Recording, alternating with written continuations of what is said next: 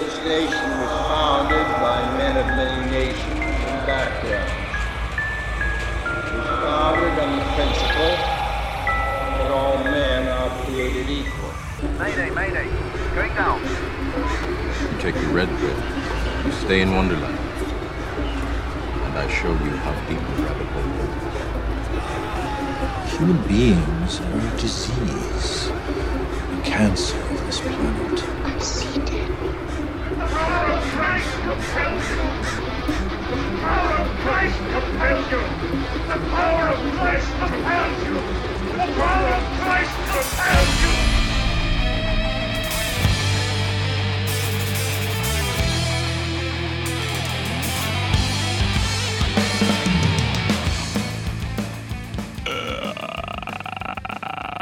Welcome back to the Swerve Podcast.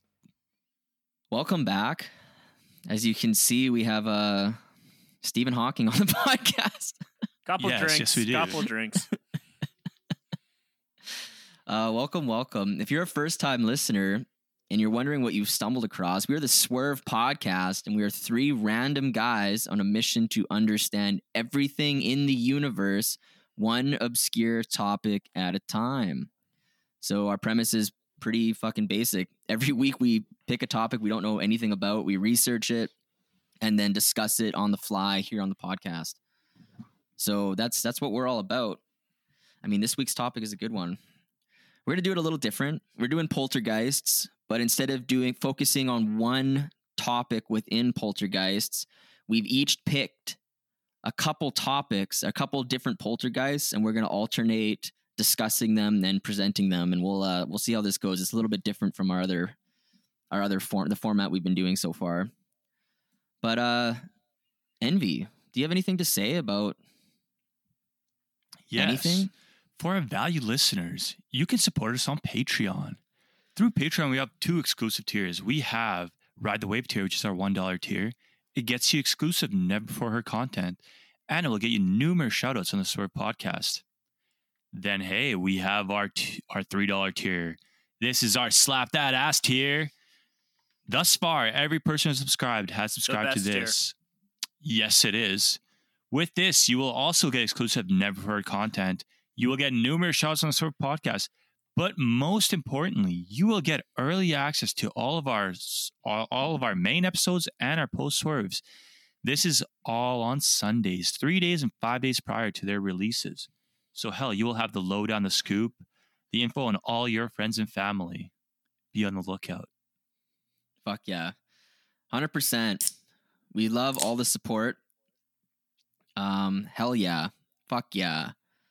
Let's do it. I guess it's a great time to mention our secondary component to this podcast. Yeah. That's why it's a good time. Did you crack a beer? Yeah. We did. Dragon, tell them about our secondary component. That's what I was trying to accomplish. Fucking right. Okay. Yeah. We like to dabble in the booze. Some of us have been dabbling for a little longer today than others.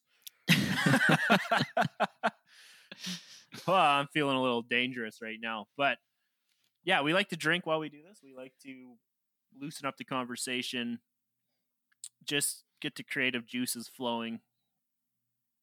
So, and experiment with different booze, different types of drinks. We are still in pandemic protocols, unfortunately, so we are meeting via Zoom or whatever we're using now. I don't know. We're doing something, and it's not important. So it's a little harder to experiment with different, share different types of booze, craft beers, cocktails, or whatever. So we're kind of just all doing our own thing. So I'll start us off with the round table. I have been doing shots of Fireball cinnamon whiskey since the morning. Yeah, fuck it. Why not? It's 5 o'clock. It's 5 o'clock somewhere, right? And then chasing it down with a Budweiser. So keeping it real classy today on the Swerve. 'Tis the season, if you will. Although this won't be released until way after the season. Well, it was recorded when I was on vacation, so fuck them. So fuck them. So I have I started busting out. It's just just a little something sweet, little something, just to mix it up a little bit.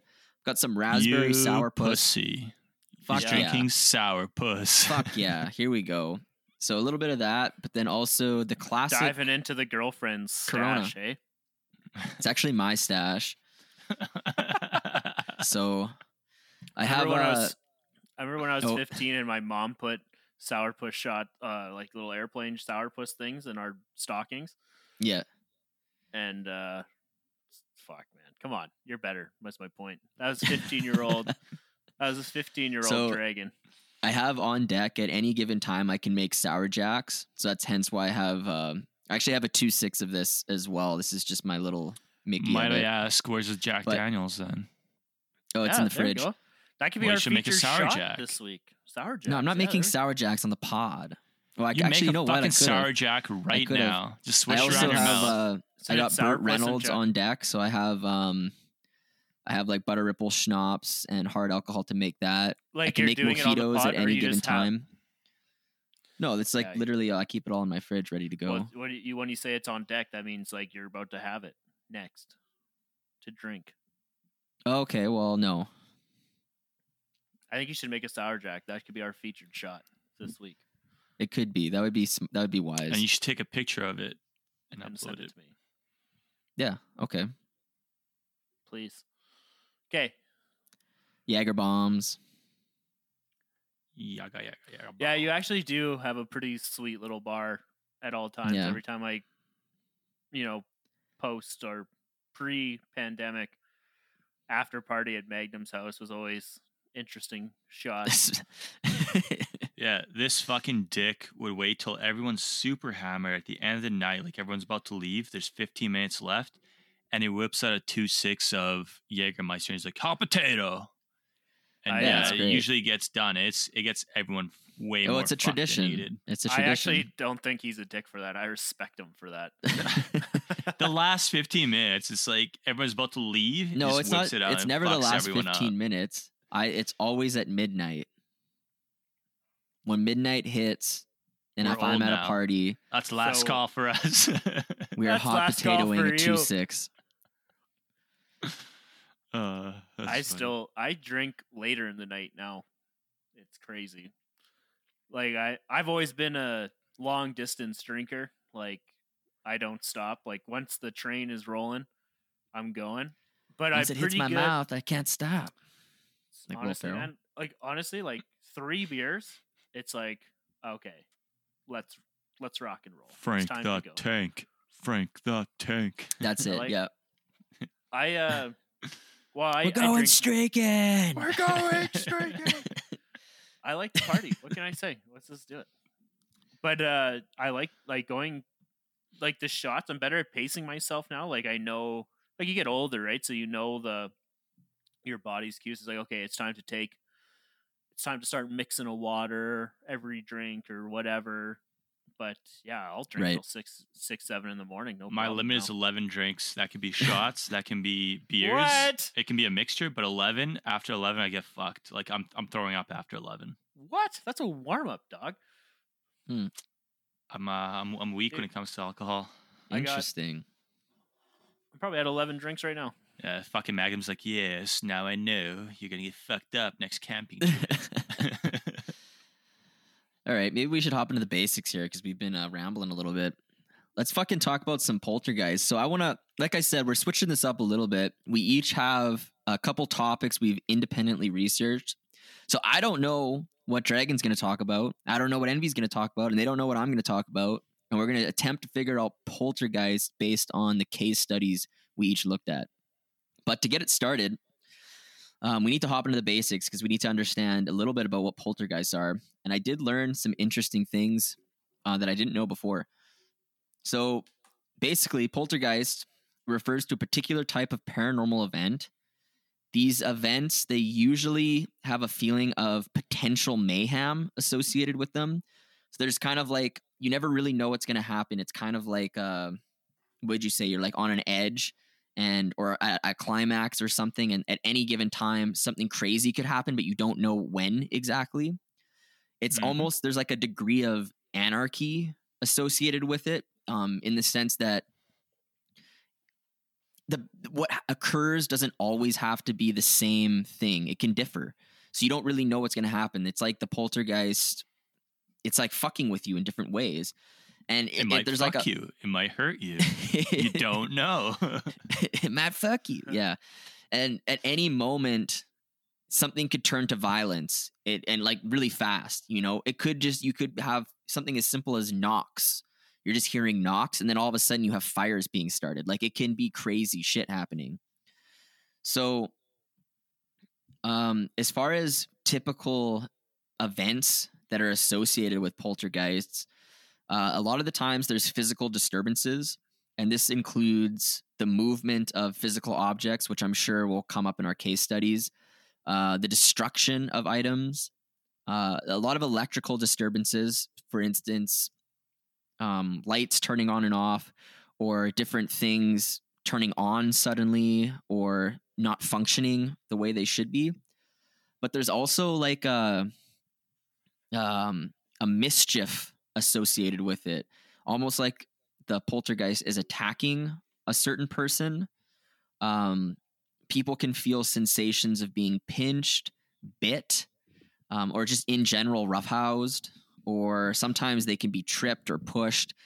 There's these types of things as well. So those are kind of like general features, at least that I was seeing that were reported in case studies and seem to be reported by people.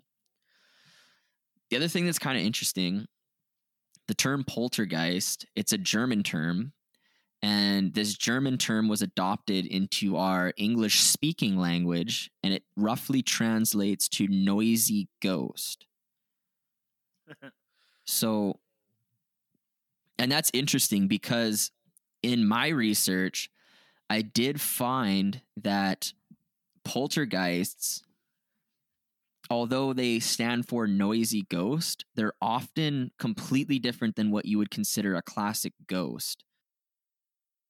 So it's not necessarily a ghost that's causing the poltergeist. The poltergeist is its own thing. So there's a distinction that, I don't know, paranormal researchers or investigators make. A poltergeist is not necessarily a ghost. And I think that might be important. But I don't know, maybe be. it can be, but usually A poltergeist it's is usually more malevolent. That's right. So like, yeah, the ghosts are more, it's like an apparition that you're seeing like a physical person or something. Not often do you see the physical entity with the poltergeist, although you can. So there's that difference too. And then often ghosts are associated with a repetition of a similar pattern of behavior, where poltergeists are not like that. They're completely, like we were just saying, there's like a degree of anarchy, chaos, different things like this. And this kind of goes into our first episode, Stone Tape Theory. Like, this, ghosts have a typical pattern of behavior. It's almost like with Stone Tape Theory, when we were talking about that, that basically means that there's some kind of impression or a memory or an essence of some traumatic event or a person embedded into physical reality. So for instance, it could be in a staircase, and then you see a ghost going up and down the staircase, just the same way you would see a tape recording play. Stone Tape Theory is saying that the ghost, the reason it has the same pattern of behavior is because it's literally recorded. It's just a recording. Whereas poltergeists don't have that feature at all. Like, it's like they know what they're doing. Does that make sense? I don't know. Yes. The difference between a poltergeist and a ghost? Yes. Okay, cool. It's like a paranormal thing. I don't know. It is. Yeah, they're both paranormal experiences. One's more malevolent or like evil-like, which is the poltergeist. A ghost could just be an apparition that appears but doesn't necessarily try and harm you. Correct. So usually the poltergeists, they're associated with great emotional trauma. So this can be like a broken romance, a tragic accident, or a sudden death. These are typically features that precede these types of visitations. But one thing that's important to note, poltergeists, they have a beginning, a middle, and an end. So the time between those different points can vary completely. Like, it can be years between a beginning, a middle, and an end. But there is an end. And when it ends, it's usually done and it's finished and it doesn't repeat again. Whereas like with the ghosts and things like this, those are kind of like a constant thing. They kind of never stop unless there's some kind of cleansing or, you know, like shit like this. So those are some other distinctions that I think are somewhat important. The other thing too is the poltergeist. It can occur. It's different than a ghost in another way because it can be associated with buildings. So it can be in a home, a pub, a hospital. It can be associated with places. So it could be like a street, you know, a footpath or an alley. It can also be physical items. But the poltergeist that is somewhat different than the ghost, it can also be associated with a person. So the person can go to a completely different location and they could still have the poltergeist fucking with them, things like this. And that seemed to be something else that was different. So that's about it I have for the basics to just define and kind of make sense of what the fuck we're talking about. Very nice. Really for me, I think none of that was a surprise to me except the distinction between a poltergeist and a ghost type deal, because I guess they are quite different. So it should have been called Poltergeist Busters, not Ghostbusters, basically. Oh, Hot take. interesting. Hot take. They fucked up. Here's first on the Swerve Podcast. Wouldn't be the first time Hollywood fucked up. Fucking Harvey Hollywood. Weinstein.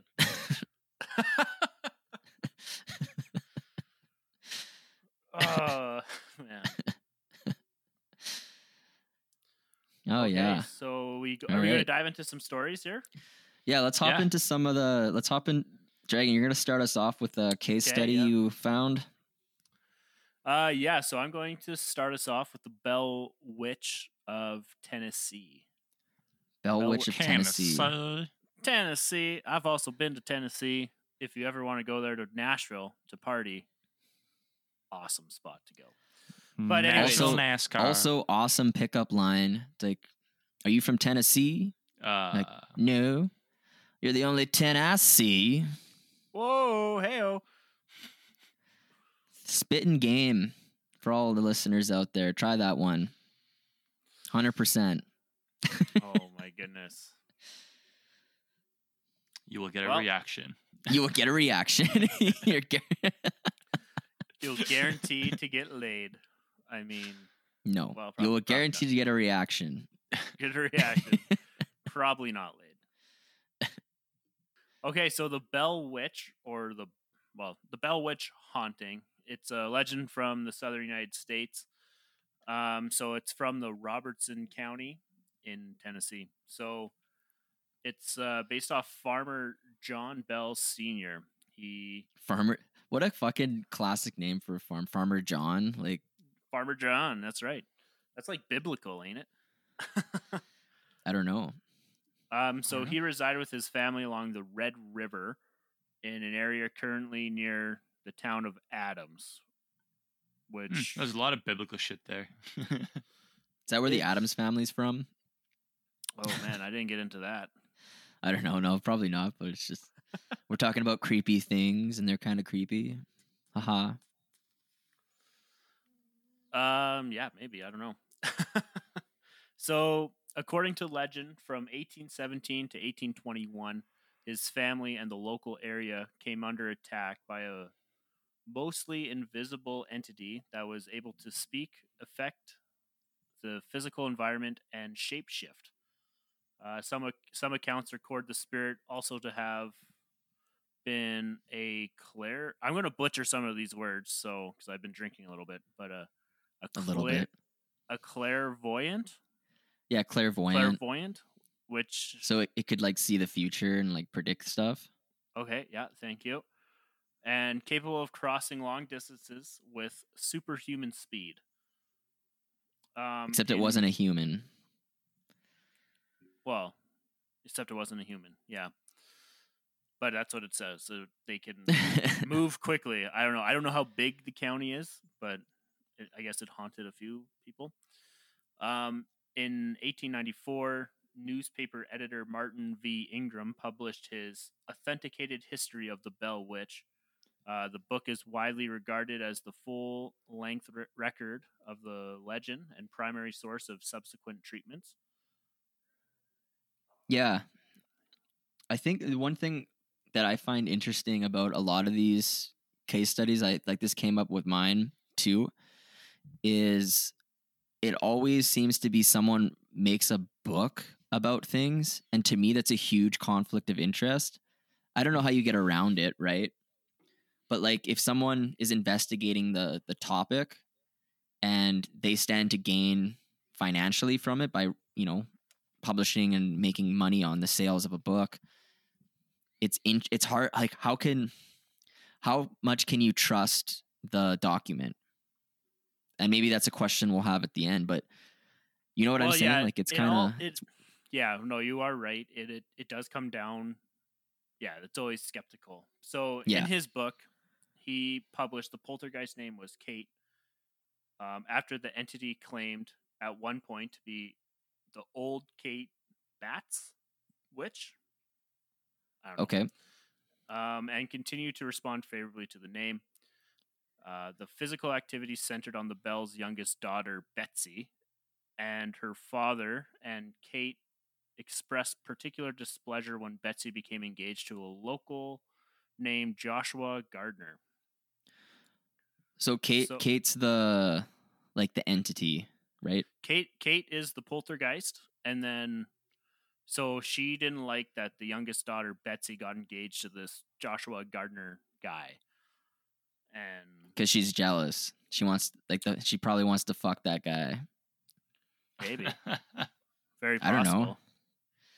So I'm spouting theories out. I don't know. I'm trying to figure it out.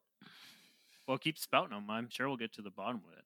I think she wants to fuck that guy, but she can't because she's a fucking ghost poltergeist. Well, hey, have you seen what scary movie was that where the one chick Scary Movie 2 gets railed by the ghost? It's possible. Yeah.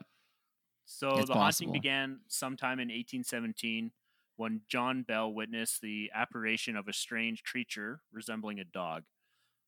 Bell fired at the animal, but it So disappeared. she was fucking a dog. Well, she's clearly not doing her chores. She's just fucking the dog, screwing the pooch. So Bell fired at the animal, but it disappeared. John's son, Drew Bell, approached an unknown bird perched on the fence that flew off and was of extraordinary size. The daughter, Betsy, observed a girl in a green dress swinging from the limb of an oak tree. So these are all the sightings. So Dean, a person enslaved by the Bell family, reported being followed by a large black dog on evenings he visited his wife. Activity moved to the Bell household with knocking heard along the doors and walls. The family heard sounds of gnawing on the beds, invisible dog fighting, and chains along the floor. So around this time, John Bell began experiencing paralysis in his mouth. The phenomena grew in intensity as sheets were pulled from the beds of as the children slept. Soon the entity pulled hair and scratched the children with particular emphasis on Betsy, who was slapped, pinched, and stuck with pins. She's the one that was dating some guy or something that was making it jealous. She was dating Joshua Gardner, or engaged to Joshua Gardner. And for some reason, the spirit didn't like that. Because he wanted it for himself. Exactly. Exactly. So it seems like a lot of the sightings are associated with a dog, which is weird. I don't know why that would be the case. I just think that's just probably dogs were pretty prevalent on a farm, so they just heard a lot of dog fighting, they're hearing things. These kids are being. Oh man, it's definitely like Paranormal Activity, like the beds being pulled off the sheet. Yep. Remember that movie? Oh my goodness, that spooked me out. That was a good one. That was a good fucking movie, yeah. I don't know if it was good. It's made me fucking. I didn't like that movie. I'm not a big scary movie guy though, so. Okay, so the Bells turned to a family friend, James Johnston, for help. So after retiring for the evening at the Bell home, Johnson was awakened the night by the same phenomena That morning, he told John Bell it was a spirit, just like in the Bible. Go figure. So soon, word of the haunting spread, with some traveling great distances to see the witch. The apparition began to speak out loud. The spirit starts talking. People are traveling to come see the spirit. Sorry to everyone who is like an expert of this topic while I just butcher it. So it was asked, like, who are you? What do you want? And the voice answered, I am a spirit. I was once very happy, but I have been disturbed.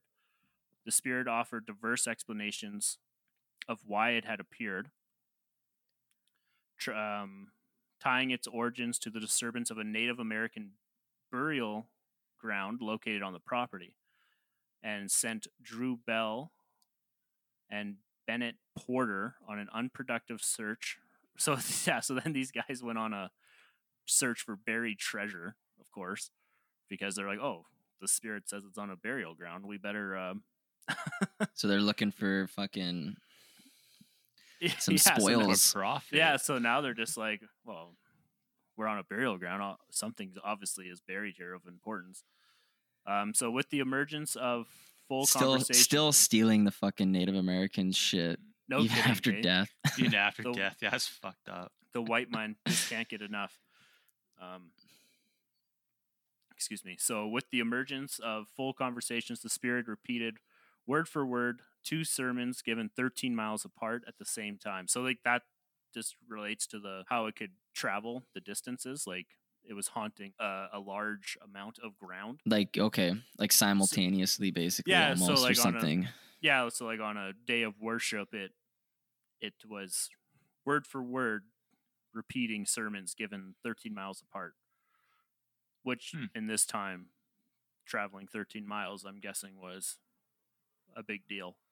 I wonder what it sounded like. Yeah, like, I'm curious. I'd be curious to hear. Yeah, is it like scary, or is it kind of like, I don't know, like, like what does it sound like? Does it have an accent, or does it Sounds have like Cartman? I'm sure. Yeah, I'm it's sure like, it had some. I'm sure it had some sort of stick southern pins in it. draw. Take your blankets, fucking bitch. But yeah, That's so my man. This entity was well acquainted with biblical text and appeared to enjoy religious arguments. What? I was like, But I thought it was Native American. Like, why would it give a fuck? well, maybe it's just been around About for Christianity. a while. I don't know. It just seemed to. Well, maybe that's what it was arguing about. Maybe. Like your God is fake. The spirit buffalo is the real. Yeah, like or something. You know what I mean?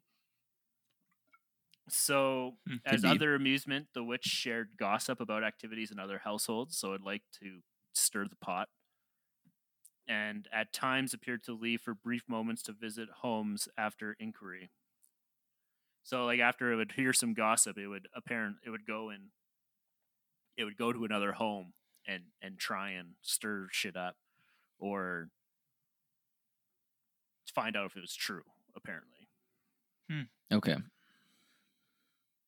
So John Johnston, the son of James, devised a test for the witch, something no one outside his family would know. So, asking the entity what his Dutch step grandmother in North Carolina would say to the slaves if she thought if they did something wrong.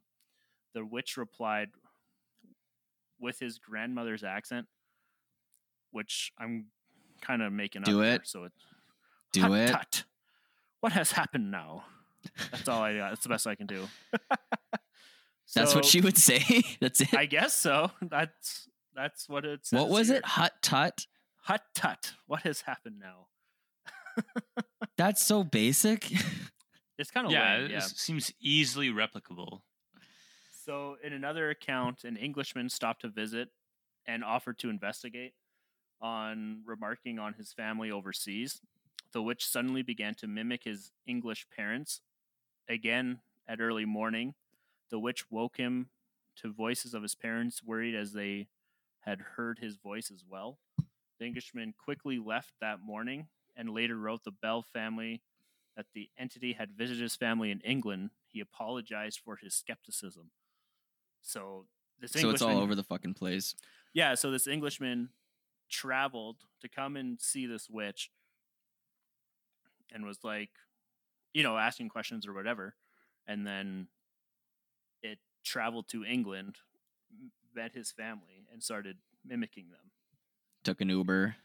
It's expensive Uber. Damn. So at times, the spirit displayed a form of kindness, especially towards Lucy, John Bell's wife. The most perfect woman to walk the earth, the spirit would say.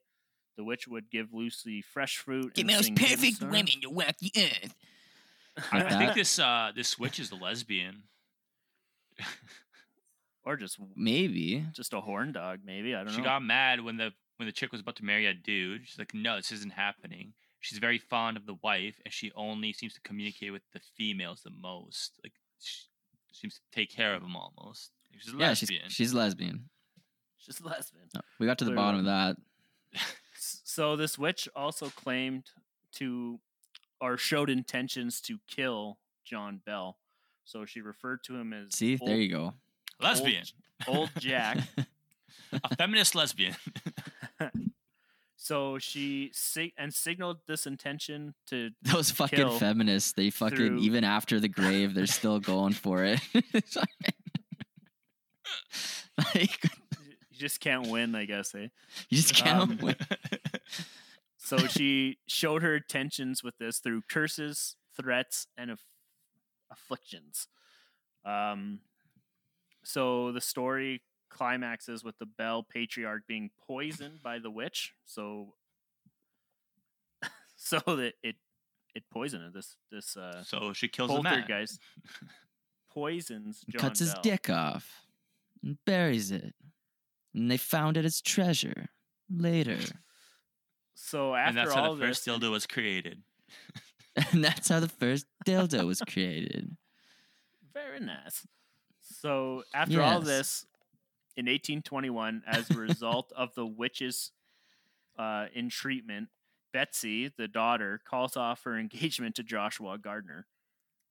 Subsequently, the entity I'm sorry to disrupt, but did they have dildos at this time, or did they just I'm sure they had. Did they just have to use like that broomstick handles and shit like vegetables. Vegetables. Use vegetables.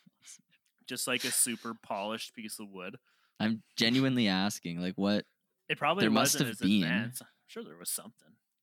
But they was also it just cucumbers and carrots? But wouldn't at this point masturbation be a sin? So maybe not. Yeah, it's a sin, but like people were doing it. True. I don't know. Google it. Well, let's just say it's broomsticks and vegetables. That's fine. Polished broomsticks. I lost my train of thought again. They got divorced or called the engagement off or something.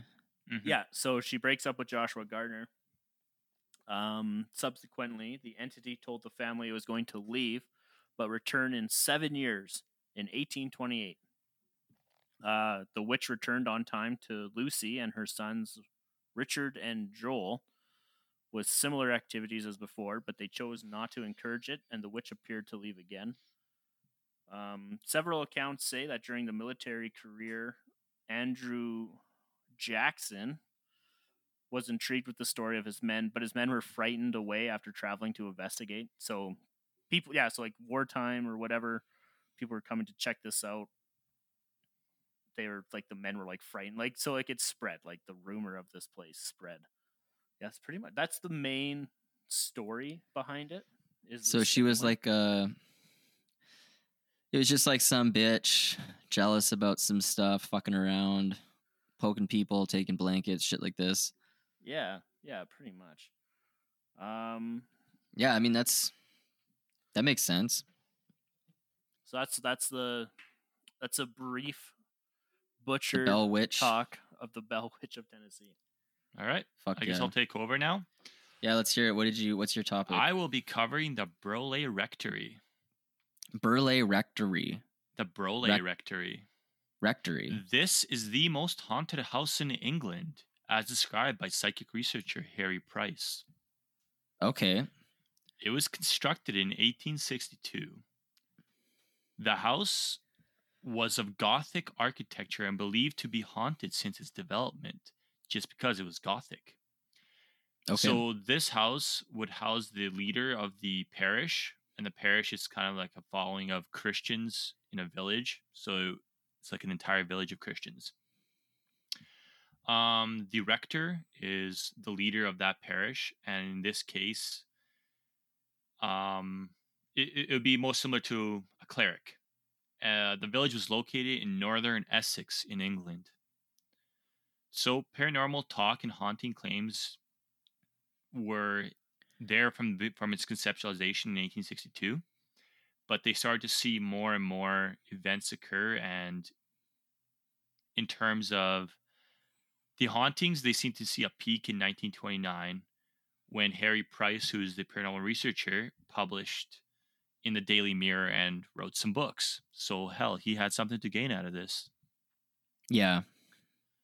Yeah. So the Society for Psychical Research, this is a society that existed within the time in England, did a study and concluded that most of the sightings to be imagined or fabricated, and this cast doubt on Price. So neither to expose nor report the change the public perception. In fact, it only garnered more attention. So this discrediting of Mr. Price did nothing to dissuade the public from believing in ghosts. In fact, So what year is this happening? So in 1862 was a conceptualization, and in the 1900s is when these events started to occur. So the cool thing about this, Okay. it spans over several generations. Oh, so the poltergeist is like fucking around for a long time. Very long time, yeah. So that goes into like when we were saying there's a beginning, a middle, and an end. That's Yeah, so That's the a beginning huge essentially middle. is 1862. The middle would be like kind of the peak around 1930s. And then the end would be late 1900s, essentially. But wow. yeah, so BBC wanted to do a broadcast of the hauntings here. So they want to send out their own reporters. And this was set to take off in 1956. However, it was canceled because the previous widow of the last rector to reside in the house, who had died there, warned and threatened to sue BBC if they ended up doing an expose on this house and the hauntings there. Okay. So a little bit of precursor history, sort of why people think the house itself was haunted. It is believed that there's a legend of Benedictine monastery where a monk had a relationship with a nun from a nearby convent. They were discovered and the monk was executed and the nun was bricked up alive in the convent walls. Oh, so there's a dead nun in the walls? So not in the house, allegedly, but in the convent right next to the house. Yes, there was supposed to be a corpse of a nun who was bricked up alive. So this Fuck, legend, what a way to go! This legend was investigated.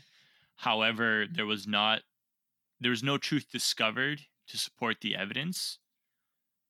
But locals attribute the hauntings to the start of this legend. So I guess the we'll other get thing into the too, like, hauntings now. why would you fucking put a dead body in your walls? Like, your home would reek.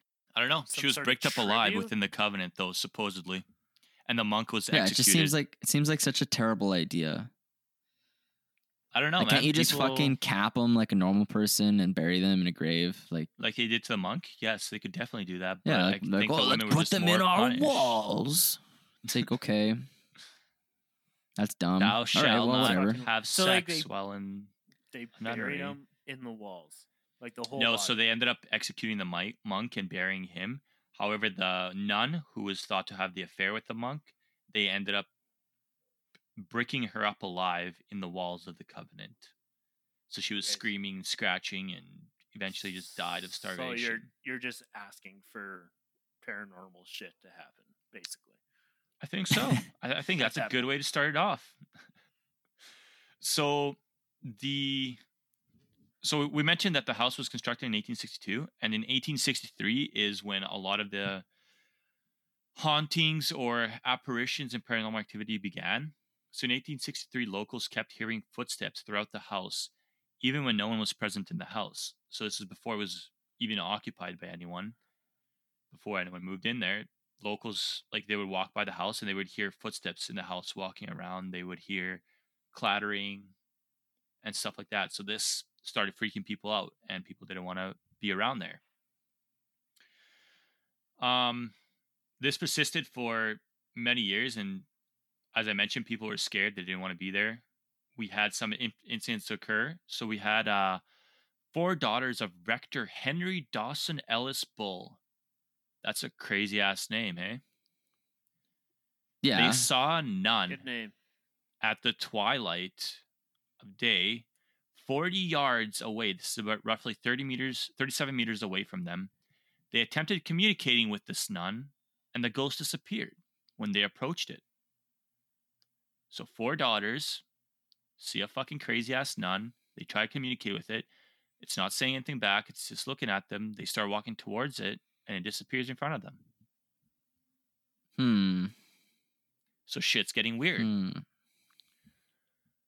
Locals later stated that the family residing at the parish was convinced they had seen ghosts on several occasions. So now word's spreading throughout town, and people are getting more freaked out.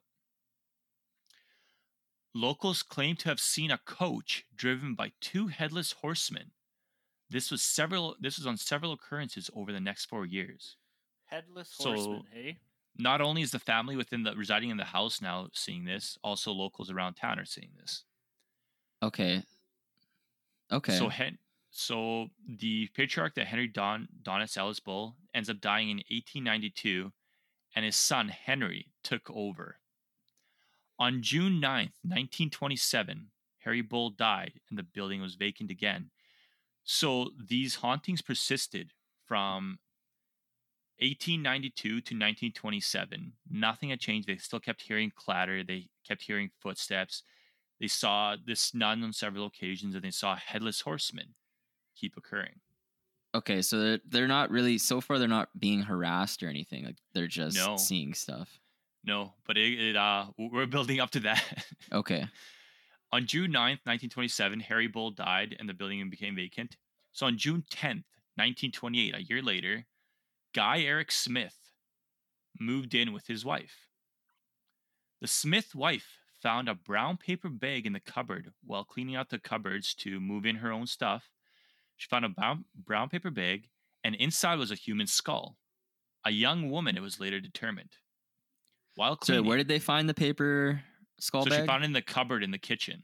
She There's found just a skull in it? Brown paper bag, and it was a skull inside. And it was just showed up? It was just there. She just found it, and maybe it was determined that it was a female skull. Okay. And I'm guessing they think that that's related to the headless horsemen? I think they believe it's related to the nun. Oh, so they think somehow it's the nun who was bricked up alive, the skull put in a they bag. believe was now in a paper bag inside of the kitchen of this house. So she must have been ugly. One of them Maybe. witches. One of the Well, because they put a brown paper bag on her head and then would have sex with her. Scary move too. Right? I don't know. That's right. So after the skull was found is when events started to intensify and occur more often. So before it was just clattering and stuff that they were hearing. Now they were hearing servant bells could be heard ringing, even though they were disconnected with throughout the house, lights appearing in windows, unexplained footsteps, and the wife believed to have seen the same horse-drawn carriage with 2 headless horsemen. Okay. The Smiths immediately contacted the Daily Mirror asking to be put in touch with the Society for Psychical Research. On June 10th, 1929, the newspaper sent a reporter. The paper also brought along Harry Price, an actor who was also a paranormal researcher. Okay. Harry Price arrived on June 12th, and new events like stones, vases, and knives being flung around the room started occurring.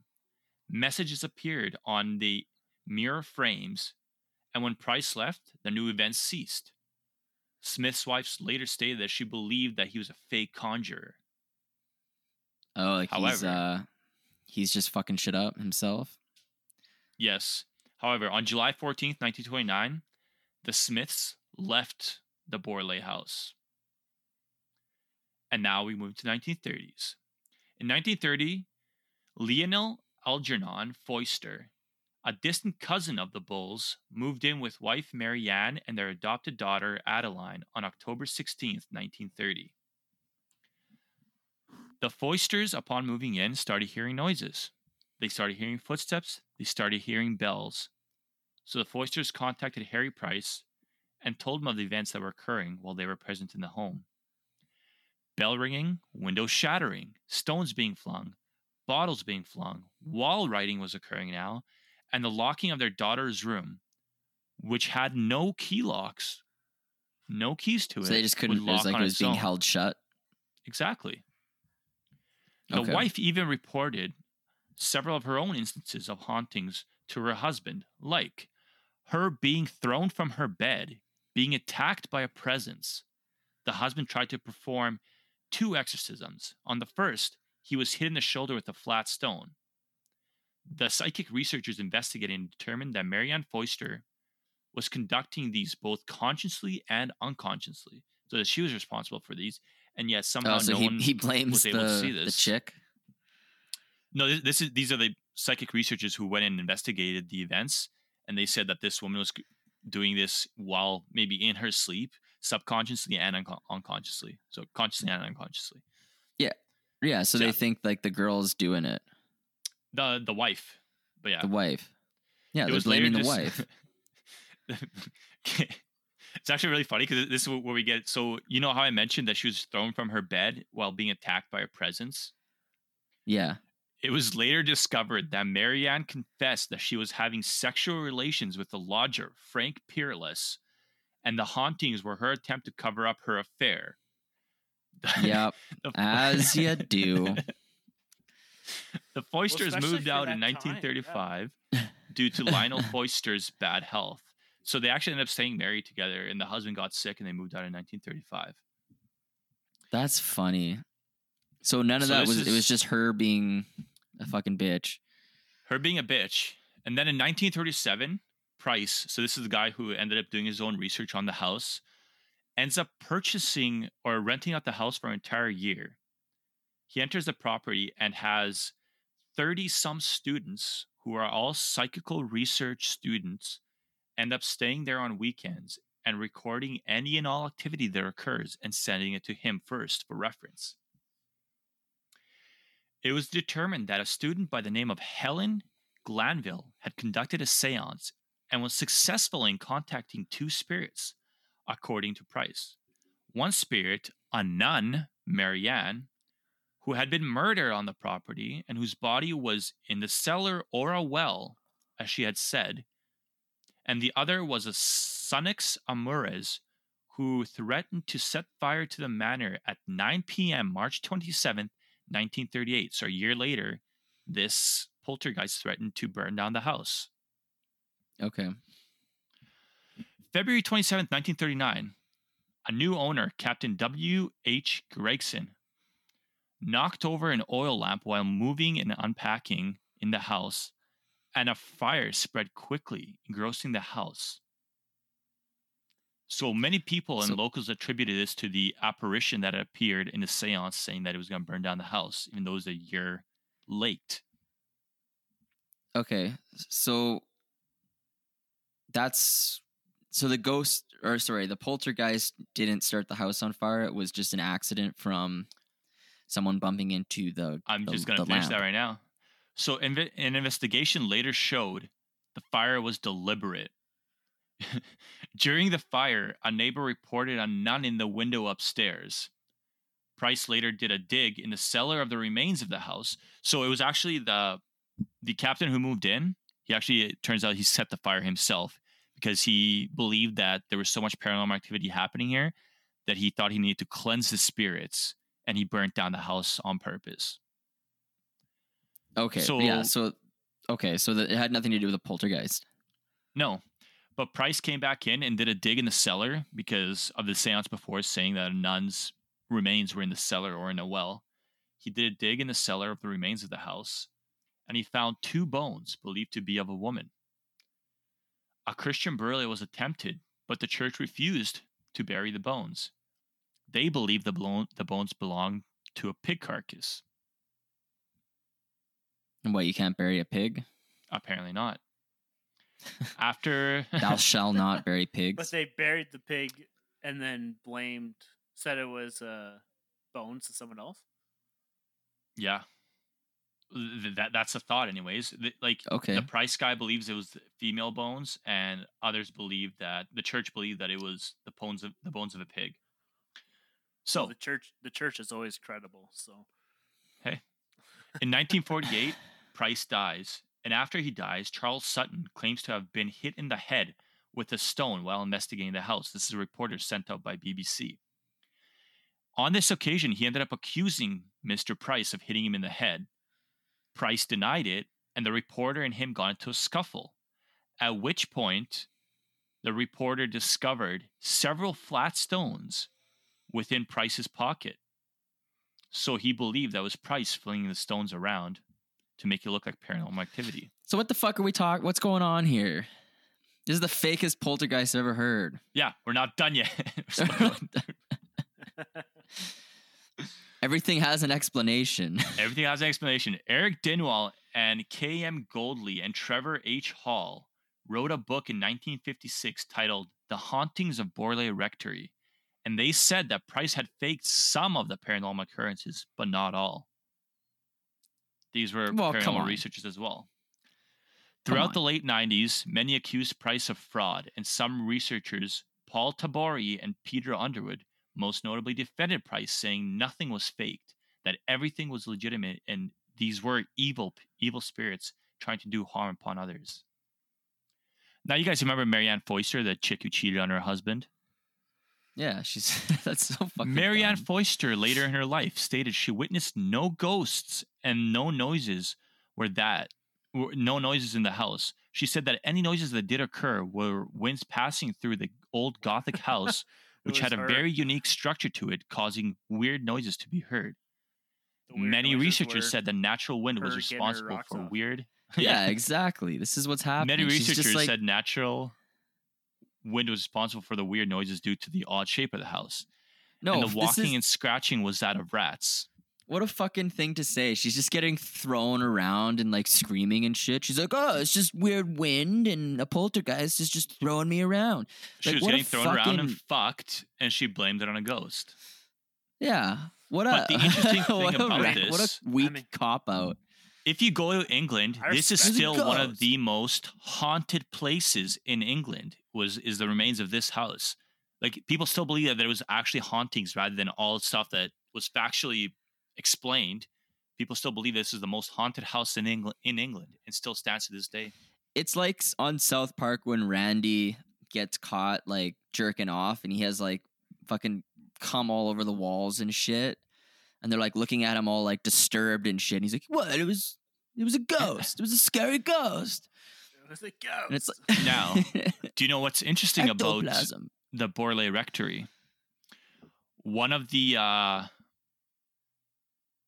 priests here who ended up doing one of the exorcisms on the house, who attempted an exorcism, is also the same priest in one of your stories there, Magnum. One of your topics. Really? Okay, well, we'll see if he pops up. How do you know what his topics are? Because I started researching and it actually tied into that topic, so I kind of read about it, and yeah, it's tied us into your topic. It was the same person throughout that time there who ended up performing the exorcism here and had more insight onto your topic. Okay. I mean, to be honest, your poltergeist seems like it's not a poltergeist at all. It's like everything had an explanation. Like, oh yeah, this person just admitted. This person just admitted it. Oh yeah, this person said they started the fire. And this person. The thing that interested me was people literally believe this is the most haunted house in England. I'm like, why? So when I looked into it, everything had an explanation. I was like, but people still believe it's hauntings and there was actually ghosts, even though there's a feasible explanation to everything. So that's why I had it on there. And if you were to follow like the poltergeist plan, there was shit being flung around. It was malevolent. It ended up supposedly burning down the house, even though it was a person who tried to cleanse the house. So yeah. Well, there you go. Poltergeists. Just fucking... They'll fuck you. It's mostly people trying to get out of being caught in an affair. It's... Huh. Interesting. Okay, cool. What was that one called? That was the Borley Rectory. Okay, cool. So I have one closer to home. I have a Canadian one I'm going to do. It's called the Great Amherst Mystery. And this takes place in Amherst, Nova Scotia from 1878 to 1879. So it's back in the day. It's an older case study, but there actually was quite a bit of info on it. So I'm just right now, like, mention something quick if you don't mind. What's up? So one of the priests who ended up performing the exorcism in England actually ended up traveling to Nova Scotia and was there with the researchers who were interviewing the woman who was there in Nova Scotia. Oh shit. Okay. That's good. That's interesting. So you have, Probably how many paranormal investigators are there? I mean, there's probably not a lot, so they probably travel around and do their shit. This priest was thought to be an expert because he attempted the exorcism in England. Huh. He was also fucking the wife. Yeah. You just have all these priests going around fucking everyone's wife, and this is a poltergeist. I'm an expert. Yeah. In getting you haunted. Fucking, so, okay, In the Amherst name is... of- Yeah. Amherst is a small place. Like, even present day, there's about 9,500 people only. So it's a small place. This was all documented by Walter Hubble. He wrote up this haunting in a book. And like I had mentioned before, this is obviously a conflict of interest. But there are other references that if you cross-reference them, other sources do give it merit. So it's not completely... You can't completely write it off. So that's interesting. But, okay, so these visitations, they occur at this house, and the house is owned by Daniel and Olive Teed, and they have two sons, George and Willie, but also Olive, she Willie. has... Aha. Olive also has two younger sisters that live in the house as well. And these ones are somewhat important. So Jenny, she's 22. Esther Cox, she's 18. So that would mean, holy shit. Never mind. I was going to say, is that guy's name Willie Cox? Because that would be funny, but it's not. His name's Willie Teed. It's Esther Cox. So she's 18. And also Olive, so this is the wife. She also has a brother living there named William. So it's a fucking full house. They got a lot of shit going on, a lot of people living in this home. Daniel's brother also lives there, and his name's John. So brother John. Johnson? No, his name would be John Teed. But John, is it Johnson Teed? No, his name's with John. Johnson, There's no son. Willie, Cox. There's a lot of dick references in the family. So here's the thing. Allegedly, Jenny was the hot one of the two sisters living there. Esther. And Jenny's the 22-year-old? Jenny's 22. And Esther's 18. Esther's 18, but Esther was considered plump and plain. So she's fat. So she's fat. So she's... And Jenny, so you got a hot daughter and a fat daughter. Wait, I thought Plump and that plain. back then plump girls were more attractive, though. Wasn't that a thing? Or was No. that further back? That's anyone, at least in this story, no one said Esther was attractive. It's even just So a bad actress name. Esther is fat and ugly, and She's the hotter plump one and is plain. 22. Plump and plain. So So, she's like, not special. So like cute in the right light So she's- type of thing. So she might as well just commit suicide and end her life because she's fat. She sucks. That's like, what are you trying to say? I'm going to go out on a limb and say that the freak occurrences started occurring around Esther. Oh, wow. Interesting. Huh. Well, spoiler alert. Okay, so August. That's just an assumption. So August. She's very plain. August 1878. This is the beginning. This is the beginning of what's going on. So Daniel Teed, his milk cows stopped producing milk. So he suspected that someone must be milking his cow and drinking up all the milk. And that's why Fucking it's not Esther. When you're saying, and that's why it's not producing milk anymore. When you say cow, you don't mean Esther. No, I don't. Just want to clarify. No. So it's not making milk. So he's like, someone's stealing my milk. So obviously he blames Esther. What? Yeah, he actually blamed her. Yeah, he blames Esther. Number one, he's like, I know you like to fucking drink milk, so it's probably you fucking plump and plain motherfucker. So he blames Esther immediately. But not only just her, he also blamed her boyfriend at the time. Yes, she had a boyfriend. And honestly, it's funny because the researcher that researched this comments on that. He's like, yeah, surprisingly, Jenny didn't have a boyfriend, but Esther did.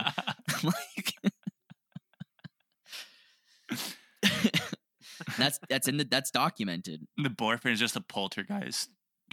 Well, this is what happens. So the boyfriend ends up leaving after Esther and him are kind of accused of taking the milk, and the relationship ends. So that's kind of like the traumatic event that's cited, is this relationship ending. So the visitations, they start 7 days after this. So September 4th, 5th, and 6th, there's a series of events, and this is 1878. So Esther wakes up screaming in her bed. She thinks it's a mouse or something. She's like, oh, there's a mouse in my bed. And there wasn't a mouse. So Jenny and Esther, they also hear, the next day, they hear a mouse scurrying across the floor. And they're like, okay, let's go find it. And they see a cardboard box like moving as if the mouse ran and hid in the box. When they opened the box, there was no mouse either. So these were kind of like some beginning little sound things and like touching things that were going on. The next day, so this is September 6th, Esther is screaming in her room. Jenny runs into the bedroom and she sees that Esther's face is bright red and her hair is like standing on end. So her hair's like frizzy and shit because she's fucking plain and doesn't take care of herself. And her body just starts beginning to swell. And, you know, she's like kind of ballooning up. And more so than the plump body she already has. Yeah, I was just thinking like maybe she has like a lactose allergy or something. She's just been drinking all the milk, so she's like swollen up. I don't know. But but that's what happens. So she's turning red, she's swelling up, and she looks like shit, but it's not anything different. But she has a boyfriend, so it's all good. No, he left. Not anymore. He's gone. Not anymore. So Daniel and William, so that's the father and his, I don't know who the fuck William is. Is William his brother? No, William's his wife's brother. They run in, and there's a huge bang that's heard. Like, it sounds like a cannon exploded outside or something. And then Esther just falls asleep immediately and returns back to normal. So, like, all that, like, her face stopped being red, her hair stopped being standing out and shit, and she wasn't swollen. So that's kind of really weird to everybody. Everybody's like, whoa, what the fuck just happened? So 2 days later, Esther is ill, and she starts turning red again. And Jenny and the other men in the house run into the bedroom, and the bedding this time is flying off the bed and, like, you know, being moved across the room, and, like, it just falls and makes a pile kind of thing. So that's similar to some of the other shit we were talking about. They like messing up your bed. They don't like you having a made bed or anything like that. Those motherfuckers. So then a pillow hovers in midair and it hits Brother John in the head. Johnson. And when that Johnson. When that happens, this cannon sound, that explosion sound happens again, and then Esther just returns to normal and falls asleep immediately. Brother John is freaking the fuck out because he just got hit with this hovering pillow. He leaves. So he just leaves the family and he does his own shit. He's gone now. Fuck you guys. I'm out. Yeah, he's like, screw you guys. I'm going away from this home. And he left. And I'm taking Jenny with me. Oh. Not Esther, though. Leave her out of it. Yeah. Leave her. Okay, so this is the next thing that happens. I'm going to call it the doctor incident. So Daniel, this is the father, he calls in Dr. Carrit, And they're like, because Esther was ill and, you know, she's been ballooning up and shit. So they call in Dr. Carrot to get her on a strict diet, get her some nutritional information. But no, just to like call it because she's sick and, you know, this stuff's happening. The doctor does a checkout and he says nothing's wrong. So, but, you know, it's fucking 1800s. So, like, what do they really know at that time? But what happens is after this inspection, pillows start flying off the bed, and then there's scratching sounds they start hearing on the ceiling and the walls. And then when they hear these scratches, they start seeing claw marks start appearing on the walls and shit. And they actually start writing out something. And it says, Esther Cox, you are mine to kill. So that writing comes out on the wall, and that's fucking nuts. Like, I don't know, that's some scary shit. I don't know. That's creepy. Yeah, that's weird. How does the father have a different last name from the daughters? I don't fucking know, man. I don't know. Maybe they just didn't want her to take the last name because it's Esther, and they're like, she's playing. No, I actually don't know. That's a good point. I don't have enough information to answer that. But so after this writing, 2 hours later, this is when they start hearing knocks and bangs. And this is like a consistent thing for the remainder of this poltergeist, which we'll see. So the next thing that happens, there's, like I said, this continued knocking. So this is happening all the time over a 3-week period. So they actually attempt to communicate with the poltergeist at this point. They and some other interesting stuff comes up. So like I had said, Esther's boyfriend left, right? Because they were accused of drinking the milk. Turns out there's more to the story. So her boyfriend, while they were traveling out into the countryside, Esther refused to have sex with him. So he pulls out a gun and he like tries to rape her. But before anything could go further, a farm cart appeared and he sees, so someone's, you know, seeing them at this point. So he runs away and flees. So it just happened to be a coincidence that he left because of at the same time he was accused of the milk. He actually left because of the trying to rape her. So it's a little bit more traumatic than initially thought. So she describes her story to everyone because they're hearing all these bangs and stuff. So they're talking about it. And she's like, well, maybe, you know, this has something to do with it. The ghost bangs back as if acknowledging that was the issue. So it, like the poltergeist is acknowledging that's why it's there because of the that. rape. She didn't get the raped. Attempted rape. The attempted rape. Attempted rape. Okay. So Dr. Carmite then tries to communicate with the spirit. You know, he's like, if I do 1 bang, that means no. If I do 2, that means I don't know. 3, yes. But they couldn't make it work. So they tried to communicate, but it failed. And the knocking just continues. It continues for more weeks after this. And to the point where it's so loud that crowds start gathering around the house. So like you have crowds coming and they're like, oh, let's listen to the fucking poltergeist make sound and shit. So what happens next, I'll call it the burning incident. So Esther leaves because she's sick and she leaves to stay with some relatives. And at that point when she left, the visitation stopped. So that kind of goes to what we were talking about in the basics when like it's associated with a person more than it is like a place or something. A person. Well, it can attach to a person, place, thing. Yeah. Yeah. So when Esther, she comes back from the relative's place and everything starts again. So she starts hearing voices that are announcing the house will be set on fire. So what happens is there's a match that gets lit and it starts flying through the air, lands on her bed. And, you know, like it's like the poltergeist is trying to light the bed on fire because the bed's made and he doesn't like fucking made beds.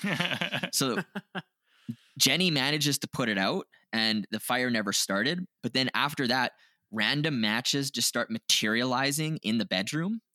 And the knocking, like they start materializing and being lit, but they're putting them out. And the knocking continues and stuff like this. But over the next several weeks, just like small fires start breaking out in the house.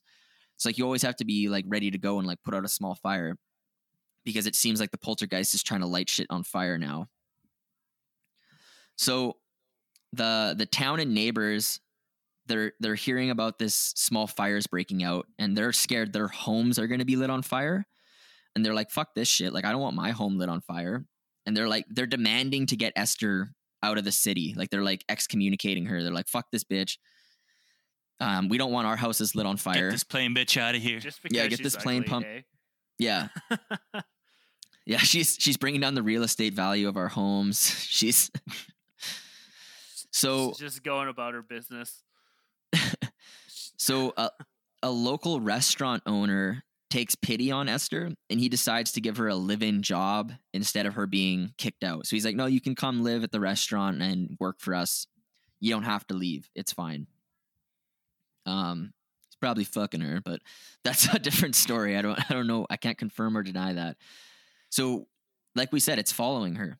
When she's trying to scrub the floors and shit, the brush scrubbers just float in the air. The oven door is flying open by itself. And also Esther starts like random objects, like metal objects, start being attracted to Esther. So like knives start flying at her, and like She's other a metal. magnet now. So she becomes magnetized, or she just maybe got so massive she had her own gravity well. That's another possibility.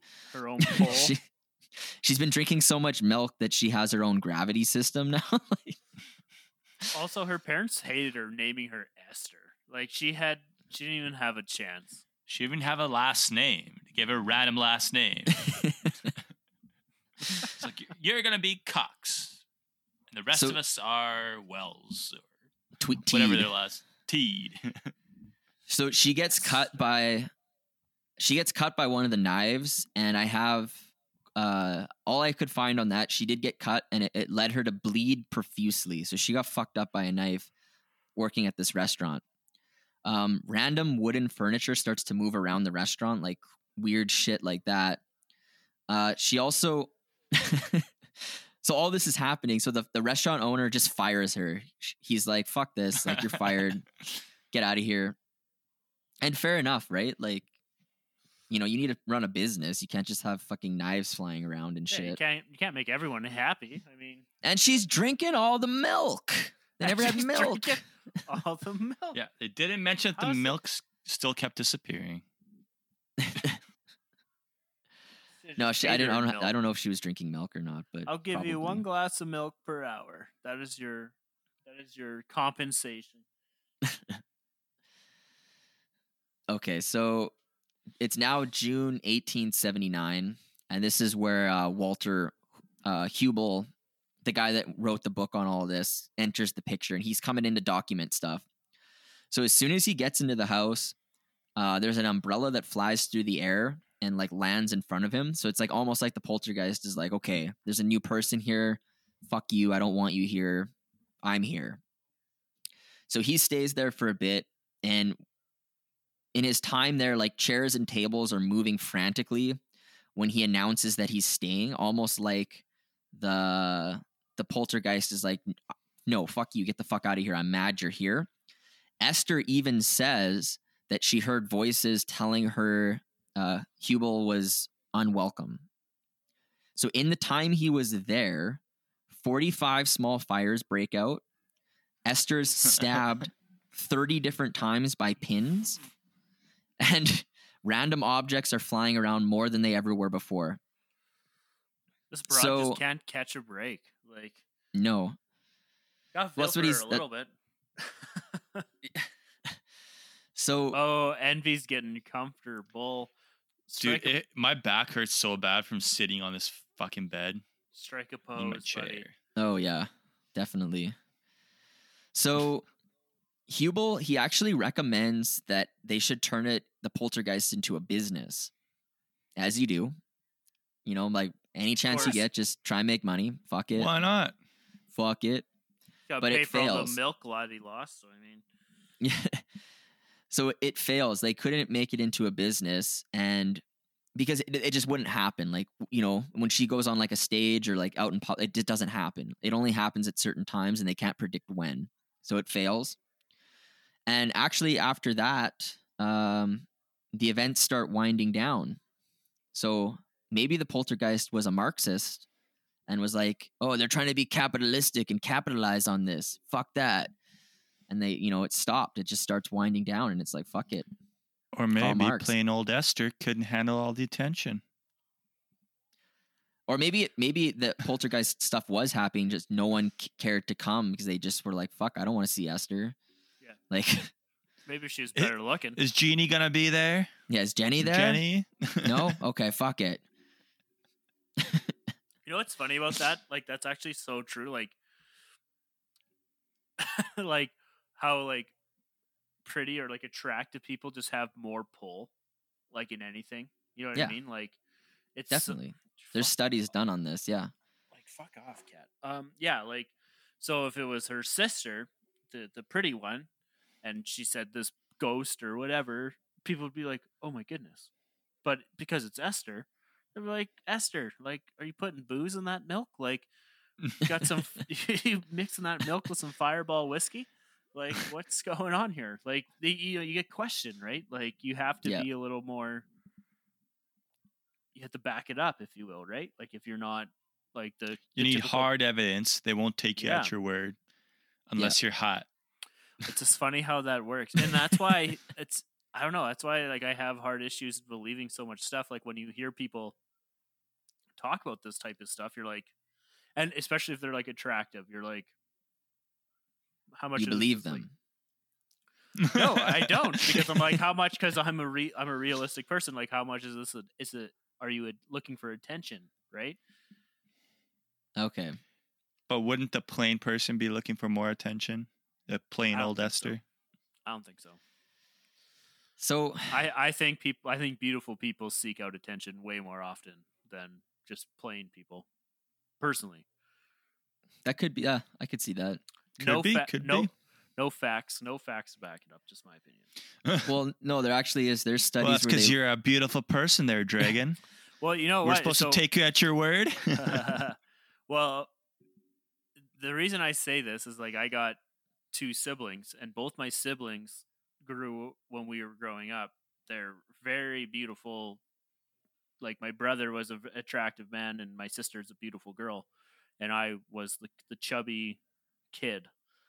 And I'm not gonna lie, man, like, they would talk to people and everyone would just believe what they said, and I'm like, would just believe what they said. Honestly, like, they would say things, and I don't have any examples off the top of my head, but they would just say things, and I'd sit there and go, like, that's not true at all.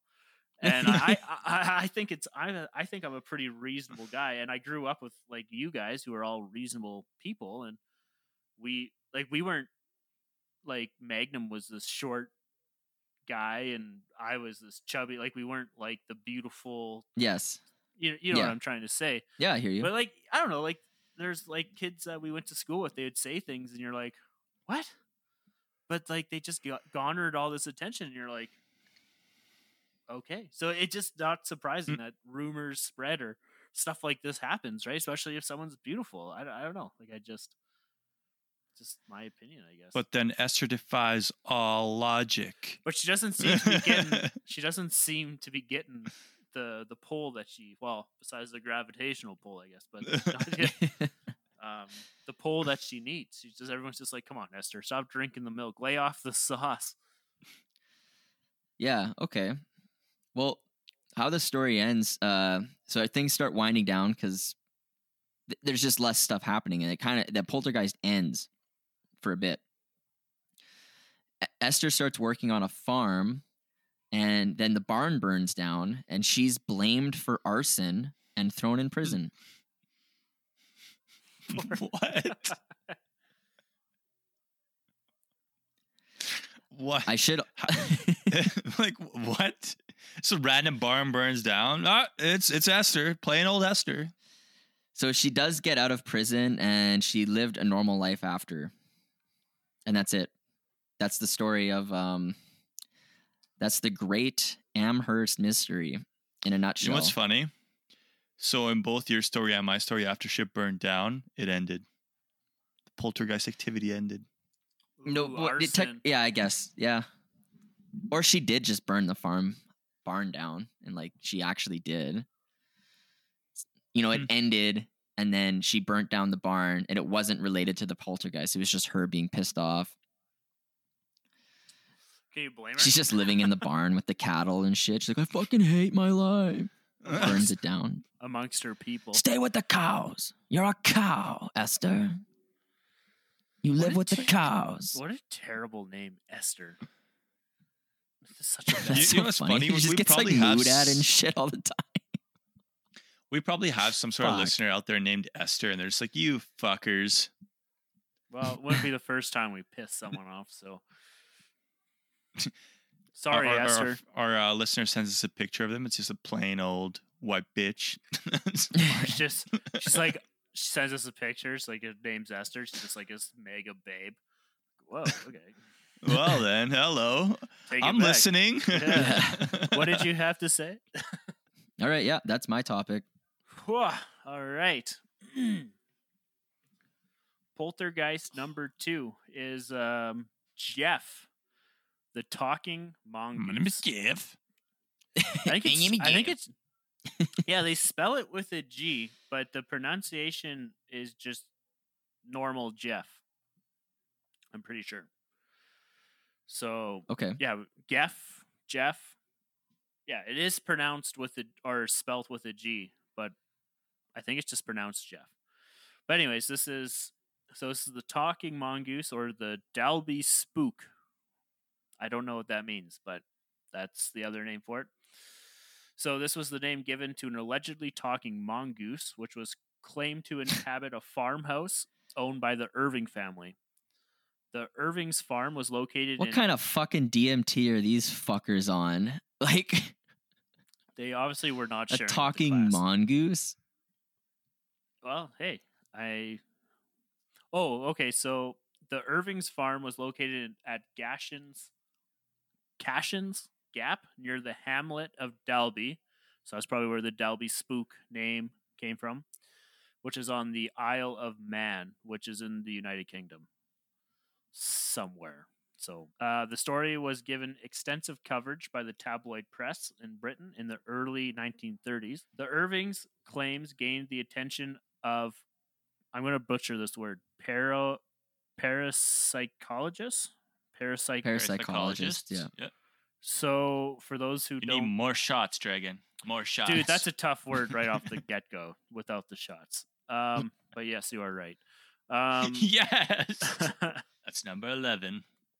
Okay, so That's my limit right there. You've reached it. oh, dude, you will never keep up with me. So parapsychologist, just kind of a brief, is the study of alleged psychic phenomena and other paranormal claims. For example, related to near-death experience, synchronicity, apparitional experiences, etc. Does that make sense? To kind of a brief description. Yep. You guys knew this? I didn't know this, so Yeah, it's come up a couple times. all right, fair enough. That would make sense for our podcast. So anyway, so it gained attention of parapsych.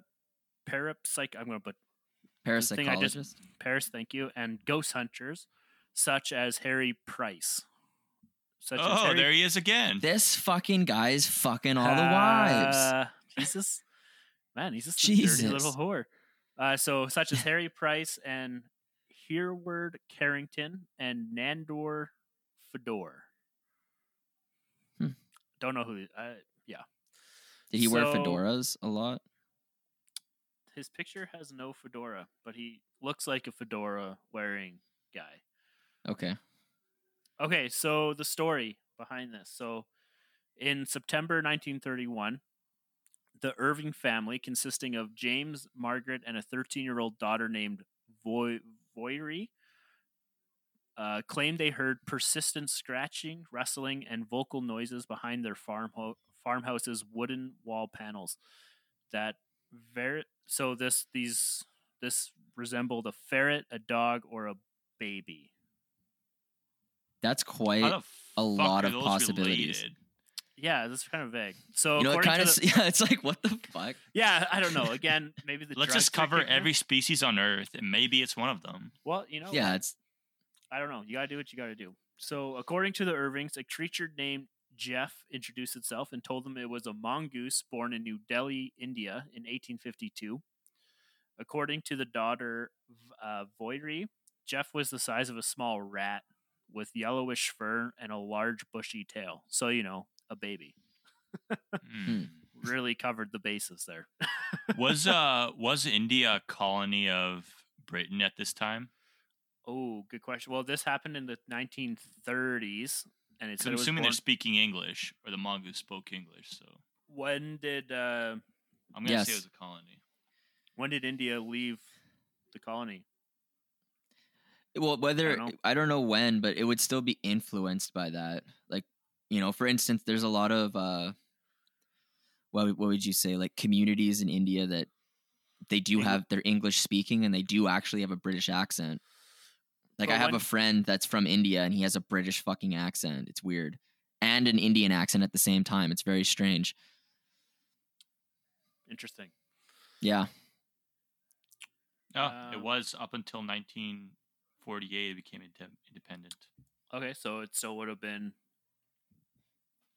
a colony.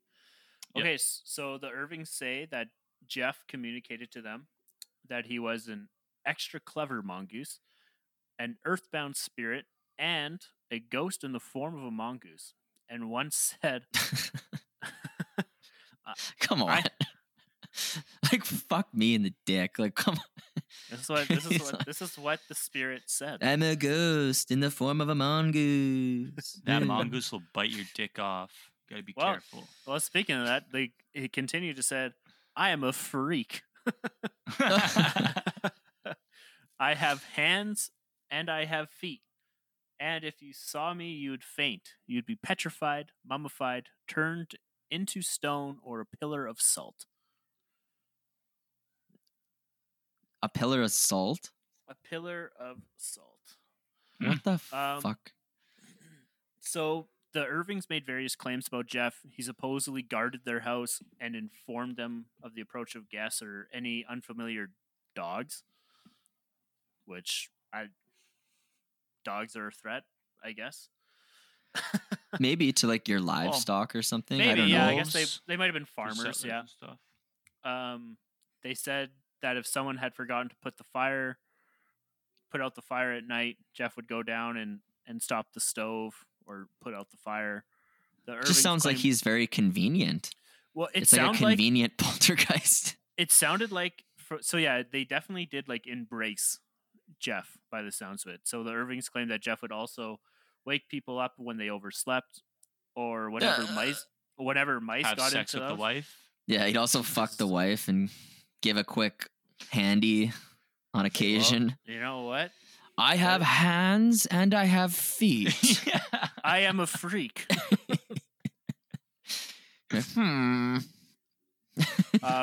He also would assume a role of the cat, so he would do all the mousing and stuff like that.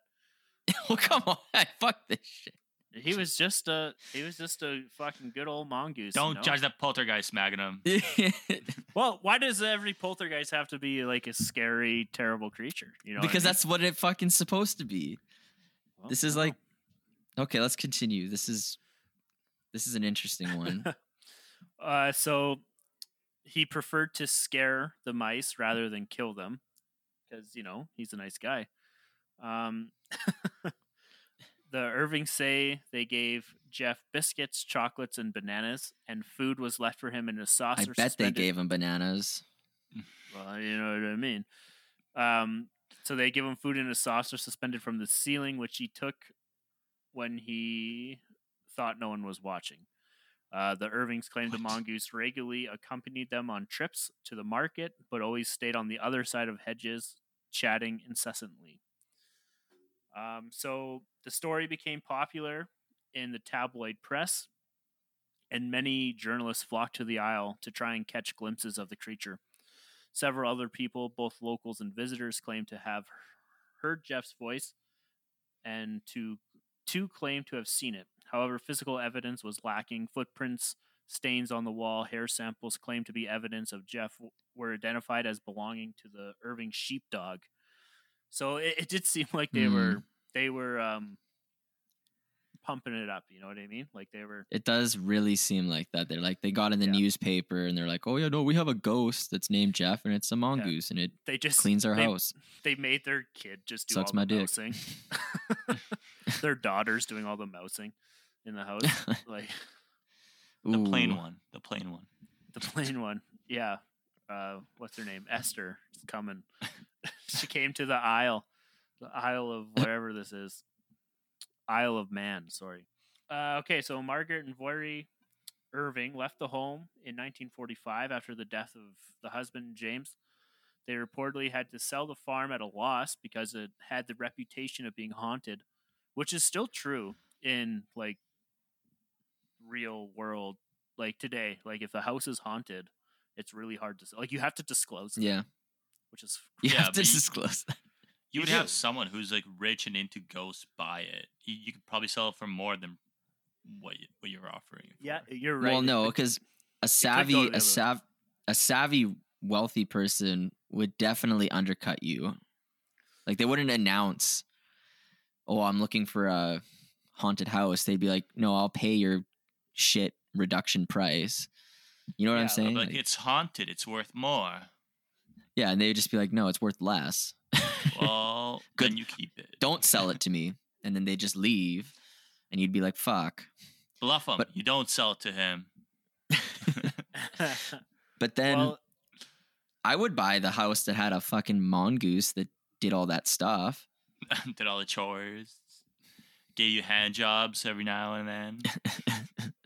hey, well, you know, Sounds like a good deal. he's got to pay his rent somehow, I guess. Excuse me. In 1946, Leslie Graham, the actor who bought their farm, claimed in the press that he had. So Leslie is a man.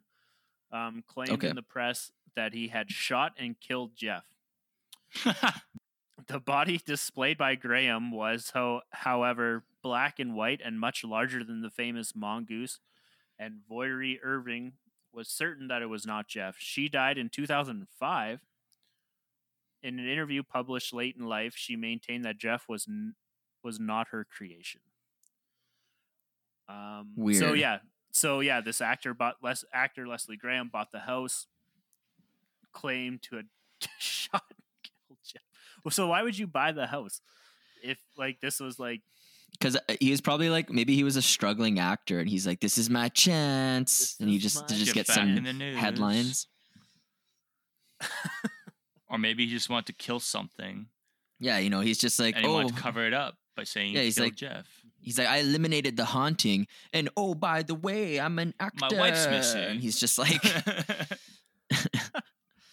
"I You know do impressions," and like,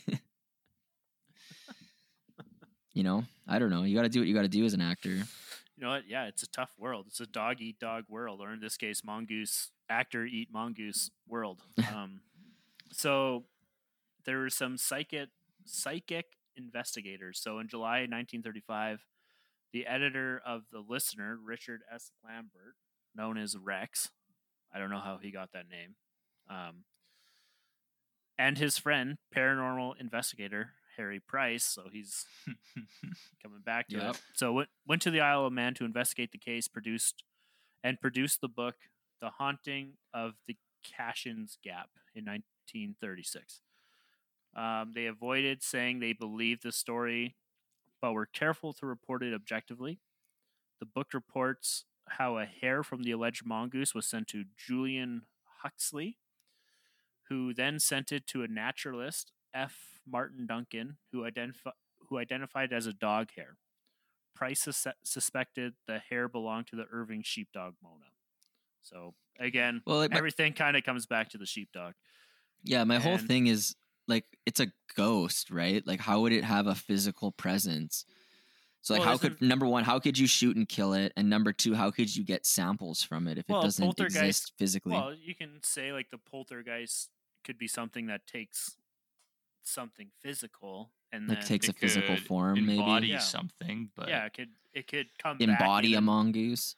Yeah, so it could come back as something, right? Because a mongoose shouldn't be able to talk or whatever. I find interesting that Harry Price he also wrote the books on the previous topic that I covered, the Borley Rectory, and with that, like he actually sold thousands of copies worldwide, and he made a killing off of it.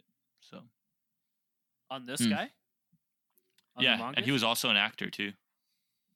Harry Price? Yeah. What's he with was all these he was fucking an actors actor being into like who was a poltergeists and paranormal stuff? researcher. Like, don't they have anything better to do? Oh wait, never mind. So Price asked Reginald Pocock. What? I like Pocock? saying Pocock. Pocock. Pocock. Well, I'll go with that. Of the Natural History He's Museum. got a little bit of a. That's such a bad name. Pocock. Reginald Pocock of the Natural Who History did he Museum. fuck? They call me Mr. Pocock. Mr. Pocock. He works at the museum. Anyways, so of the Natural History Museum to evaluate paw prints allegedly made by Gef in Plasticine. Can you imagine if there was a priest named Pocock? That's really disturbing in a way. Yeah. So they like fuck. So they get Pocock to evaluate these paw prints that were allegedly made by Gef in Plasticine, together with an impression of his supposed tooth marks. So Pocock could not match them to any known animal, though he conceded that one of them might have been conceivably made by a dog. Again, everything coming back to the old sheepdog. Did he make a print of his Pocock? Not that I can Like see. a plasticine print? It'd be it's a dirty cock, if you know what I mean. And I thought really Gef dirty had print. human hands and feet. So would it not be human hands in the plasticine? No, it didn't say human. human It feet? just said hands and feet. I have hands and feet. Not necessarily. It didn't say human. I thought it said human. No. Whoa. Dragon? Human? No, it just says made by Gef in Plasticine. No. Like No, when Gef you said- introduced Gef, did he say that he had human hands and feet when he was introducing himself? He said, "I'm a freak. I have hands and I have feet. Yeah. And if you saw me, you would faint. You'd be petrified, mummified, turned into stone, or a pillar of salt." Okay. So he does. Did not specify human.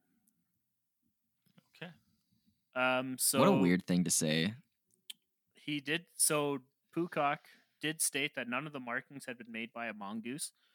The diaries of James Irving, along with reports about the case, are in Harry Price's archives in the Senate House Library, at the University of London. Yeah. So there's the critical reception, although some psychic investigators thought that Gef was a poltergeist or a ghost. Skeptics, including residents of the Isle of Man, believe the Irving family had colluded to perpetrate a hoax that was originated by the daughter Voiry. An Isle of Man Examiner reporter wrote that when he caught the girl making noises, her father tried to convince him the sound came from somewhere else. So no, it was definitely a mongoose over there. Yeah, behind the bushes. It's a over there. mongoose. So yeah, they clearly It wasn't my daughter. They put saucers in the ceiling and made their daughter climb up and eat out of it or some shit. So according to Joe Nickel, researchers have suspected Voiry, the daughter, used ventriloquism and other tricks, the effects of which were hyped by family members, reporters in search of a story, and credulous paranormalists. I'm probably butchering that word. Credulous. Credulous. Credulous. Yeah, credulous. Paranormalists. Okay. Yeah, I thought this one was pretty funny. Yeah, that's a good one. It's really brief. I like it. It's funny. It's good. cool to me. It's cool to me. 1930. That's less than 100 years ago, 90 years ago, and that wasn't long ago. And stories like this would still gain traction. Just crazy to think. Cool. I like it. All right. All right, So Andy, let's up next- fucking hear it. So my second one is a smaller topic, but it is the Baldoon Mystery. This is a Canadian poltergeist story. Nice. Baldoon? Baldoon Mystery. Okay. So Let's the hear it. settlement was started by Lord Selkirk. It was made to mirror his Scottish homeland. This is a settlement built in southern Ontario. Lord Selkirk imported sheep and convinced 15 families to join him on his trip from Scotland down to or over to Canada, Ontario. Okay. So he arrived on September 5th, 1804, with 15 other families. Amongst the families were the MacDonalds. He expressed that they had a rough start. There was lots of swampy land where they settled. It was in southern Ontario. Sheep were not thriving, and the colony was invaded and attacked several times. It was invaded in 1812 by the American troops. Damn Mongolians. These damn Mongolians. Americans. South Park. Americans. Stay away from my wall, you goddamn Mongolians. Okay, so in the beginning, so events started to occur around 1829. Some women of the community were prepping hay in a barn for harvest and to pack it up for their livestock and animals.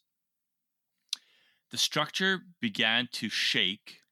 Poles started falling from the ceiling around the women, and the structure started to collapse. The men later investigated, and no sources were found. They believed the structure's integrity had not been messed with, and they believed it was some strange force or freak accident that had occurred in order to cause the barn to collapse. This is the first. So that's the first incident. The This is barn the starts first incident. shaking. Yes. There's a lot of women in Miss the barn. MacDonald, the wife of the patriarch of the MacDonald family, was in presence of all the other women when this occurred. Sounds like there was a big orgy in that barn. You know, when they say, there could have been if a lot the of holes. van is Count a me in. rockin', don't come a knockin'. It's the same thing with the barn. Makes sense. Makes perfect sense. Or come and knocking. Add to the. So The mongoose. after this just- incident, Miss MacDonald went home to her family, and later that week they started to hear sounds and footsteps at all hours of day and night. Whoa. The owner of the farm is named McDonald? Yes. Oh, McDonald had a farm. Had a farm. Yeah. Yeah, okay, we don't, Yeah. I don't know. Fuck it. And old MacDonald had a wife. And on this farm, got he fucked by had Harry a- Price. Poltergeist. And on this farm, he had an orgy Yeah. with a poltergeist. With a boo-boo there and a ho-ho there. And a mongoose there. Yeah. Everywhere a so mongoose, sounds, there's a mongoose. I don't know how to. Oh, yeah. Oh, jeez. All right. Yeah. So the MacDonald family started to hear footsteps at all hours of the day and night throughout their home. Some sounds sounded like many marching men going off to war. The noises would stop abruptly when the lit candle or oil lamp was brought near the noise, and the noise would disappear for several days on end. And then it would return. Okay, sorry, let me interject. Okay, the barn, who were the women in the barn, and why was there so many of them? Are they the daughters? Men worked the fields, and the women of the families, they ended up prepping the hay and prepping the livestock and stuff in the barn. So when there's men, but they live on the farm. men, yeah, they all have farms. So this settlement was created by Lord Selkirk, and each of the 15 families who went with them, they all have a farm on the settlement. Oh, I see. So could it not just be possible that it's just the men like sneaking into the rooms, and then like, when you shine, it's like shining a flashlight in an area, and it's just people sneaking away, and that would explain the footsteps and like the. I mean, it could be. But You know, yeah, a few nights later, everybody's the just trying noises to would fuck. start again in the same spots that the light was taken to. And most of the sounds occurred in the kitchen. yeah, that's where people have sex. Moving on. It's- A few weeks later, the McDonald wife and husband were up in the nursery discussing something, and the cradle of which their baby was in started to rock slowly and kept increasing speed. No one was touching the cradle, but yet it started to vigorously rock and increased violently to the point of tipping over. The baby was in it? Yeah, The baby was in it. They said they were very thankful the baby was very young and could not recall these occurrences. Otherwise, this would have been a traumatic experience for the baby. Well, yeah, you would never want your child to know that you gave it brain damage. So, I mean, that makes sense. Daddy, why is there this dent on my forehead? So why am I stupid? Noises persisted, and a couple weeks after the rocking of the cradle, a fire erupted on the settlement. When it was put out, as soon as it was put out, immediately another fire occurred several feet away. Was it the baby? Fire was, it's just like Stewie Griffin from Family Guy. When that fire was put out, more fires, this time doubling in number, started ablaze on other parts of the settlement, all around the McDonald family house or farm. Sorry. Okay, so yeah, more burning stuff. That seems like a common occurrence with the poltergeist phenomenon. When the fires were finally settled, a week later, rocks and bullets were flung at the house. There was no one around, but they would just hover in the air and start flinging at the house. The McDonald family residents would collect the stones and collect all of the bullet casings and bullets, and they would keep them in the house. Later, a few days later, the same occurrence would occur.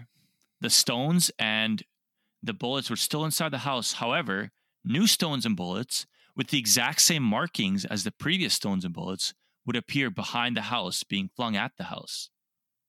And fires started to erupt again. What the fuck's happened on this farm? I don't know. Word spread. I don't know. So travelers would see this and hear of this. They would go look at it for themselves, and they'd be convinced that this house was haunted. So they started spreading word to other people, and eventually this reached the newspapers, and the newspapers went out to interview the McDonald family. Fuck, every time it hits the newspaper, it's you got a fucking actor coming in trying to take advantage of shit or something. Like, it seems like the newspapers, when, I don't know, like things get weird. Yeah. No, you're right. Shit gets fucked up. It's totally, it's a scam. It's always a scam. Yeah, like this started in 1829, and it persisted for a very long time. So the newspaper shows up, and the McDonald family decides that they're going to move away to the father's house. So this is the father of the wife. They decide they're going to move to his house so they can do their own paranormal research and stuff at the farm. The events apparently followed the family to the father's house. The family got discouraged and went back to their own house because they're like, we'd rather have our own privacy or our own home if these events are not stopping. When they returned to the house, the events started again. They seem to have followed the family, regardless of where they went. The family moved back to their house when the events didn't cease after moving when they didn't cease at the father's house, but yet new events started to occur. Events like stones being flung up and down throughout the house, screeching, and in some cases, the children would be scratched and accosted by an unknown presence. Probably Pookok. Could be Pookok. The family began to get worried, and they sought the help of anyone who could offer it. There was a woman who lived several towns over who was known for her second sight. She had the ability to commune with the dead. Okay, here's a question. Weren't they like never? I'm just thinking back to like witches being killed and stuff. Like, wouldn't any person claiming they could talk to the dead just be killed as a witch and like burned at the stake? But apparently this one wasn't. or Okay. fucking. I guess we're in 1830s, I don't Canada. know. We're more tolerant of. Well, I mean, So- it was the 1820s. I feel like that should happen in Canada too. Maybe. Well, she was fine. I don't know. She didn't get burned at the stake. Yeah. Did she? So- did they drown her? If you come to the surface, you are a witch. And if Well, you drown, what you have to know is that the McDonald family moved here in 1829. So the events aren't stopping. And in 1830, they go and see this woman. The seer ends up doing a reading for the entire family in the presence of the entire family. And she summons a spirit, What kind of which she spirit? talks to. It was just a spirit. Gef? Didn't say what it was. The mongoose? leave Jeffrey The out seer of this. said that it was a curse placed upon the property by an old woman in 1820, attributed to an argument the McDonald family had before moving to their new settlement on the land. This old woman apparently had an argument with the McDonald family in which her and her two sons were kicked out of their homes back in Scotland, and the old woman had set a curse upon the family that followed them to this new settlement. Okay. So the seer suggested they do a Bitch. ritual. We don't know what the ritual was. However, the ritual was performed in 1930. And after the ritual was performed, all events of poltergeists ceased. Okay. The family ended up living out their days on the farm peacefully. And in 1930, the farm burned down under mysterious circumstances. What the fuck is going on? Why is everyone burning shit down at the end? Like every single time. I don't know. Like burn it. And that burn remains it. one of the most famous Burn it. Canadian hauntings. Burn the motherfucker down. I don't know. Back What is up, that? remember? Harold and Kumar? Yeah. Remember in grade school, in like grade 7, we did like a presentation, and we had to redo it, but our thing was like, burn the mother trucker down. Burn the Oh, mother yeah. And our teacher made us redo the whole presentation. She's like, Wait, was this the bridge? What's that? Was No, this it when you was- have to make the bridge out of those? oh, it's like some puppet play or something like that. Oh, Yeah, I don't remember what I don't. That's funny when you say that. Now I'm kind of vaguely remembering stuff, but I barely. I do remember that though. The burn the mother We, trucker down. So it was so funny. So we did this presentation. I don't know. I can't remember exact details, but I got super hyped that it was going to be so amazing and just like so like edgy, if you will. And our teacher, and we had to Like caught on to it. She caught on to it. She nixed like half our presentation, but she gave us like an extra week to like redo it. But in our and then everyone was thinking that our presentation was going to be so good, and it was good, but like It gonna was be so- neutered. it was neuter because yeah, and I don't remember the details of it because this was fucking like 20 years ago, but or 15 years ago, but it was in one of the lines for sure was burn the mother trucker down. Yeah. That was our loophole. I bet to you I saying could fucker. I could probably find that presentation. That'd be funny. So yeah, every Motherfucker. time I hear the burn the motherfucker down, that's what I think of. Burn the mother trucker down. Is your story finished? yeah, that was it. After the house burnt down, House burns That was it. down. They burn the mother trucker down. they burn the mother trucker down, and everything ends. Let's see, get rid of poltergeist, burn it down. All right. I will conclude then with the Black Monk of Pontefract. So this particular Was he poltergeist. actually black? Oh, we will see. Ooh, We will that'd be see. Very insensitive of you. If you said- He wasn't actually black. He was just blackface at the time. It's Justin Trudeau. Justin Surprise! It's Justin Trudeau. Every So time. Justin Trudeau's the Black Monk of Pontefract. Who apparently has time travel. Oh my god. Okay, so this particular poltergeist, apparently a lot of scenes in the film Poltergeist from 1982, which was a big hit at the time, a lot of the scenes from that movie were based on events that occurred in this story. So that's interesting already. And this is a more contemporary account. This happened in 1966. It's still quite old, but it's not as old as like the 1800s that most of the ones we've talked about have been. It takes place in 30 East Drive, and this is in the heart of Pontefract, Yorkshire.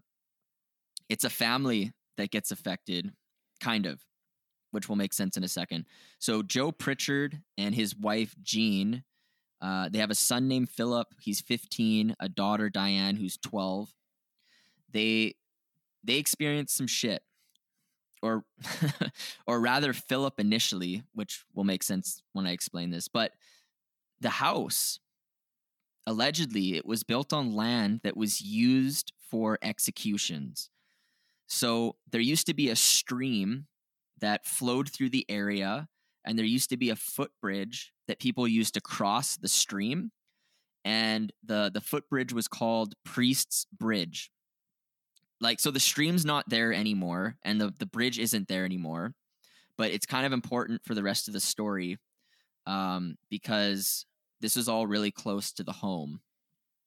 So this is how the visitation begins. The family goes on holidays, but Philip, the son, he stayed back at home. He didn't go with them, and he stayed home with Jean's mother, who we'll call Mrs. Scholes for the rest of the story. So that's his grandmother. He's at home with his grandmother. So it's 11:30 a.m. on a Thursday, and it's kind of like a hot day. I think Philip was out in the garden, and Mrs. Scholes was doing whatever the fuck old people do in homes. She's knitting or something. I don't fucking know. Then a gust of wind rattles through the home, and it's kind of weird. That's how things start. Then there's like a white dust that appears, and it's kind of like picture like chalk dust, but it's floating kind of near the ground, and it's kind of falling towards the ground, but never quite settling on the ground. It's like a constant white dust going down. And both the grandmother and Philip are seeing this, and they're freaking out. They're like, what the fuck is this? So they call some family members to come over and check it out, because obviously that's fucking weird. And they're like, what the hell is going on? So the family comes over, and at this point, all the dust kind of settled, and there's just this weird dust that came out of nowhere, and it's just everywhere. The other thing that's fucking weird, pools of water start forming randomly throughout the house. So like they're mopping it up, and after they mop up a puddle that forms, another one just forms somewhere else. So like they can't get rid of it. And I think that kind of ties into that stream that was near the house, or like passing through the house or whatever. It's not there anymore, but maybe that ties into that, why they're seeing this water damage out of nowhere. They call an engineer from a local water company, and they're like, hey, we have like random pools of water forming everywhere. Like, can you see what the fuck's going on? He comes, checks shit out, can't find what the issue is. While he's there, they're mopping shit up, and stuff just keeps appearing random places. So it's like a weird problem. Yeah, maybe. Yeah, he's just like, oh, I don't know what the problem is, and he's just like, got like a water bottle squirting water everywhere. You better fix that. We're gonna need more time and money to address the issue. That's possible. It's my theory. Other things that start happening, there's broken pot plants that start occurring, lights turning on randomly, cupboards rattling, wardrobes dancing around, shit like this. This is typical stuff that we've seen in the other case studies. Sounds like Beauty and the Beast. Why Beauty and the Beast? Wardrobes dancing. Oh. Fucking Disney. Motherfuckers. They call the police. They're like, fuck, this is crazy. We need to get let's see what's going on. Maybe there's intruders in here or something.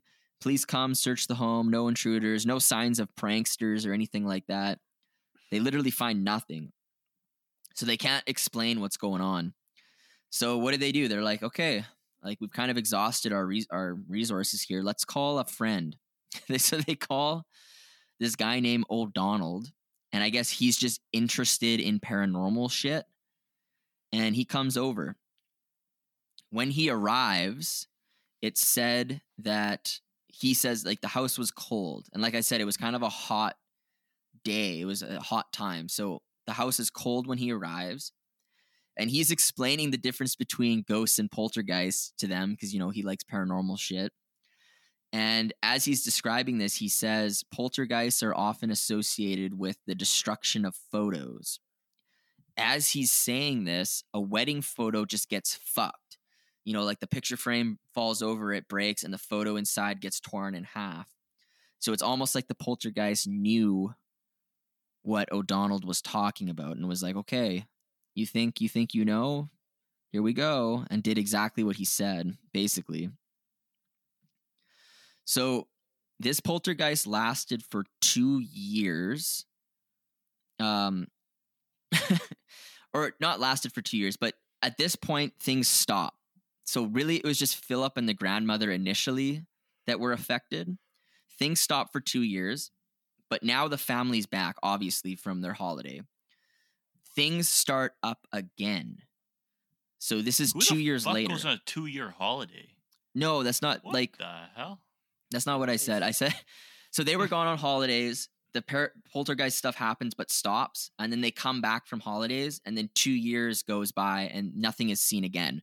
So it's almost like they probably don't really believe what Philip and the grandmother had to say because they never experienced it themselves. But then it starts up again. So again, pots are being like planted pots or plants in pots are being upturned. There's broken paste pots being thrown around. Paintbrushes are being thrown around and shit. Diane, the daughter, actually gets hit by one of the paintbrushes, but she's fine. She plain one? I don't know if she's plain or not, but she just wears it. Like she took the hit, and that was documented. Like she got hit, and you know they're like, "Oh fuck, Diane, are you okay?" And she was fine. She just wore it, no problem. But now they're experiencing it all. Like they're like, "Oh shit, like this is actually happening." They hear a tearing sound in Diane's room, and they run up to see what it was. One of the curtain plummets. It's torn off the wall and thrown through an open window into the garden. So the father, Joe, he like slams the door shut, and he's trying to be like, okay, let's just trap whatever it is inside. And the door's actually like rattling as if something's like in there trying to get out. But then everything's just silent after that. And the family just like goes to bed. They're like, oh, okay, I guess well, like, here's my thing with a lot of this. Wouldn't you just fucking leave? Like, yeah. If something that crazy happened, I would just leave. Like, I wouldn't stay in the house. I would just go somewhere else, move on. How are you supposed to get the press to come if you just leave? I mean, there you go. If you've invested a lot in the house and you like purchase the house and you just have to sell it, it's gonna be hard selling where you're gonna live in that time.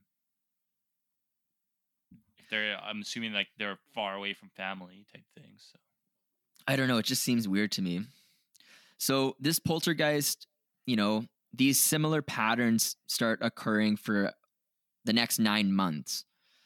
And the family just starts referring to the poltergeist as Fred. So it's usually, they notice from about supper time to about 1 a.m. That's when the poltergeist is active. So that, you know, there's lights being turned on and off, objects moving, a lot of bangs and knocks.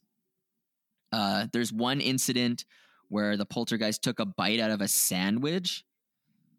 So like randomly they just saw the sandwich get a bite taken out of it. But I mean, who and can another avoid weird a good sandwich though? I love me a good sandwich. If it's there, fucking Justin Trudeau. I'm taking a bite. What does that have? No, seriously, if there's a sandwich there, I'm eating it. Yeah. I mean, true. Another weird incident that happened, the poltergeist was allegedly, it put on like these cool gloves and was just walking around the house with cool, like an invisible person wearing gloves. So it's just like showing off gloves. So just floating gloves. Yeah. I thought that was kind of strange. It's like, oh, look at my cool gloves. It's Michael Jackson. It's just Michael Jackson. Their daughter, Diane, her mattress would float in the air. Allegedly, this is funny. I'm telling you, it's Michael Jackson.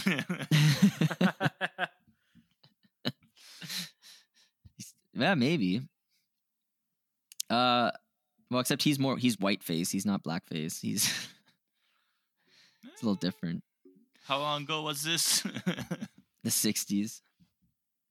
So a guest in the house was attacked with a milk jug and drenched in milk. Sweet, savory milk. Esther, she comes All over her Fucking face. Esther. Doorknobs. This was a weird one. Doorknobs would be smeared with jam. What? You know, and just fucking people up, making their Never heard hands of a sticky. poltergeist story where jam was smeared on.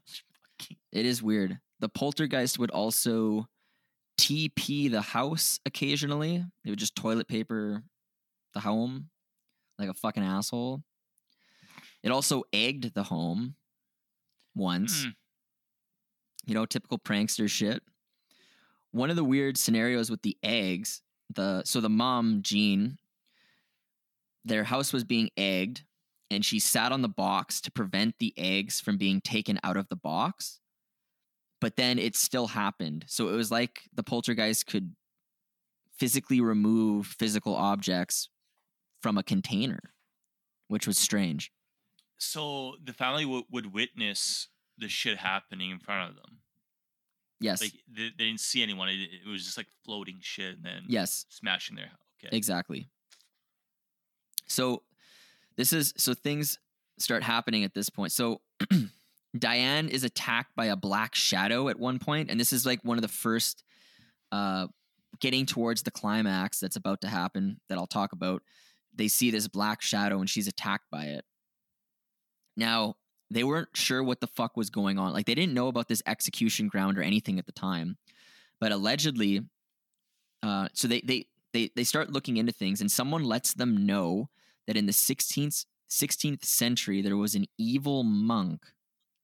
And this monk raped and strangled a teenage girl and then was tried and found guilty for the crime.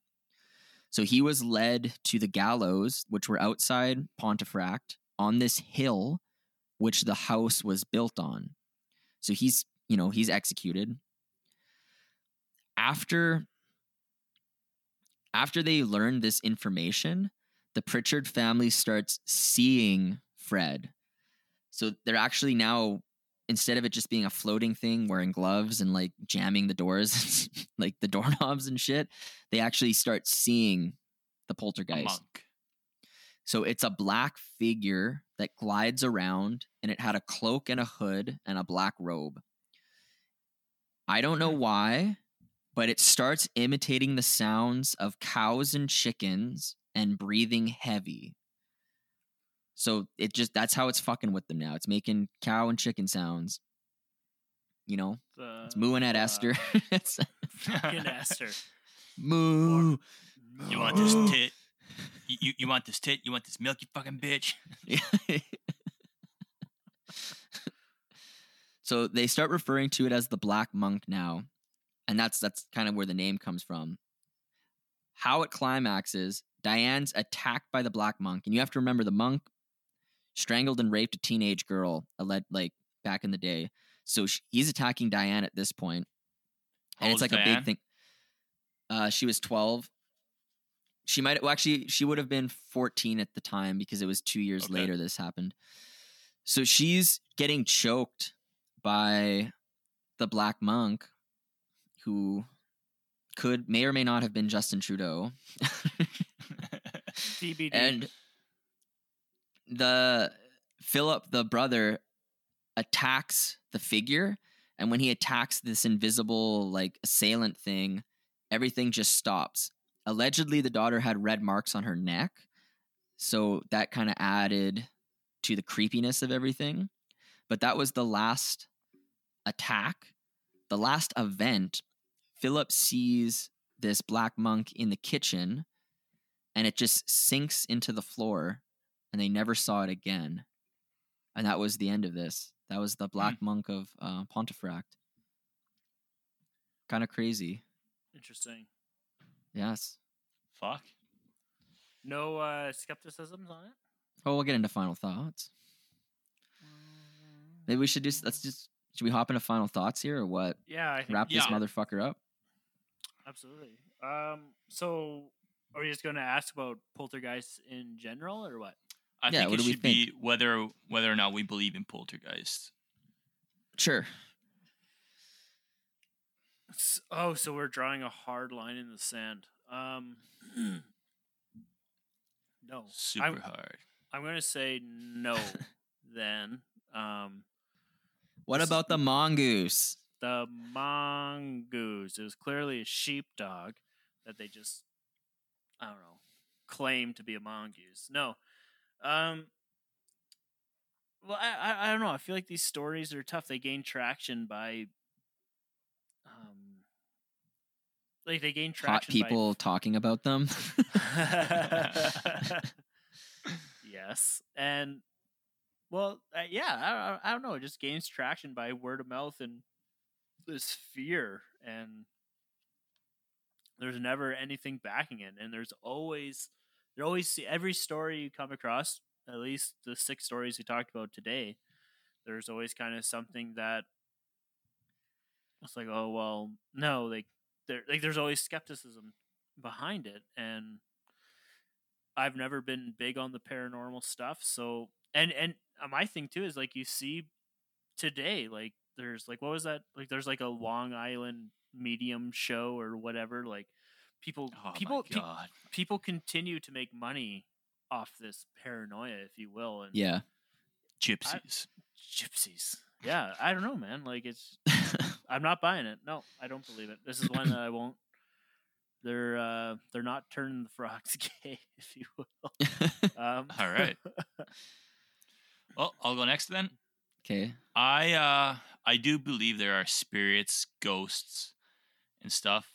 I don't necessarily believe there are malevolent spirits like poltergeists, but just from personal experiences, I do believe in ghosts and like the afterlife or apparitions being able to come back and maybe communicate some through noises, but not as far as it burning Via a house down or mushrooms. destroying shit or attacking people.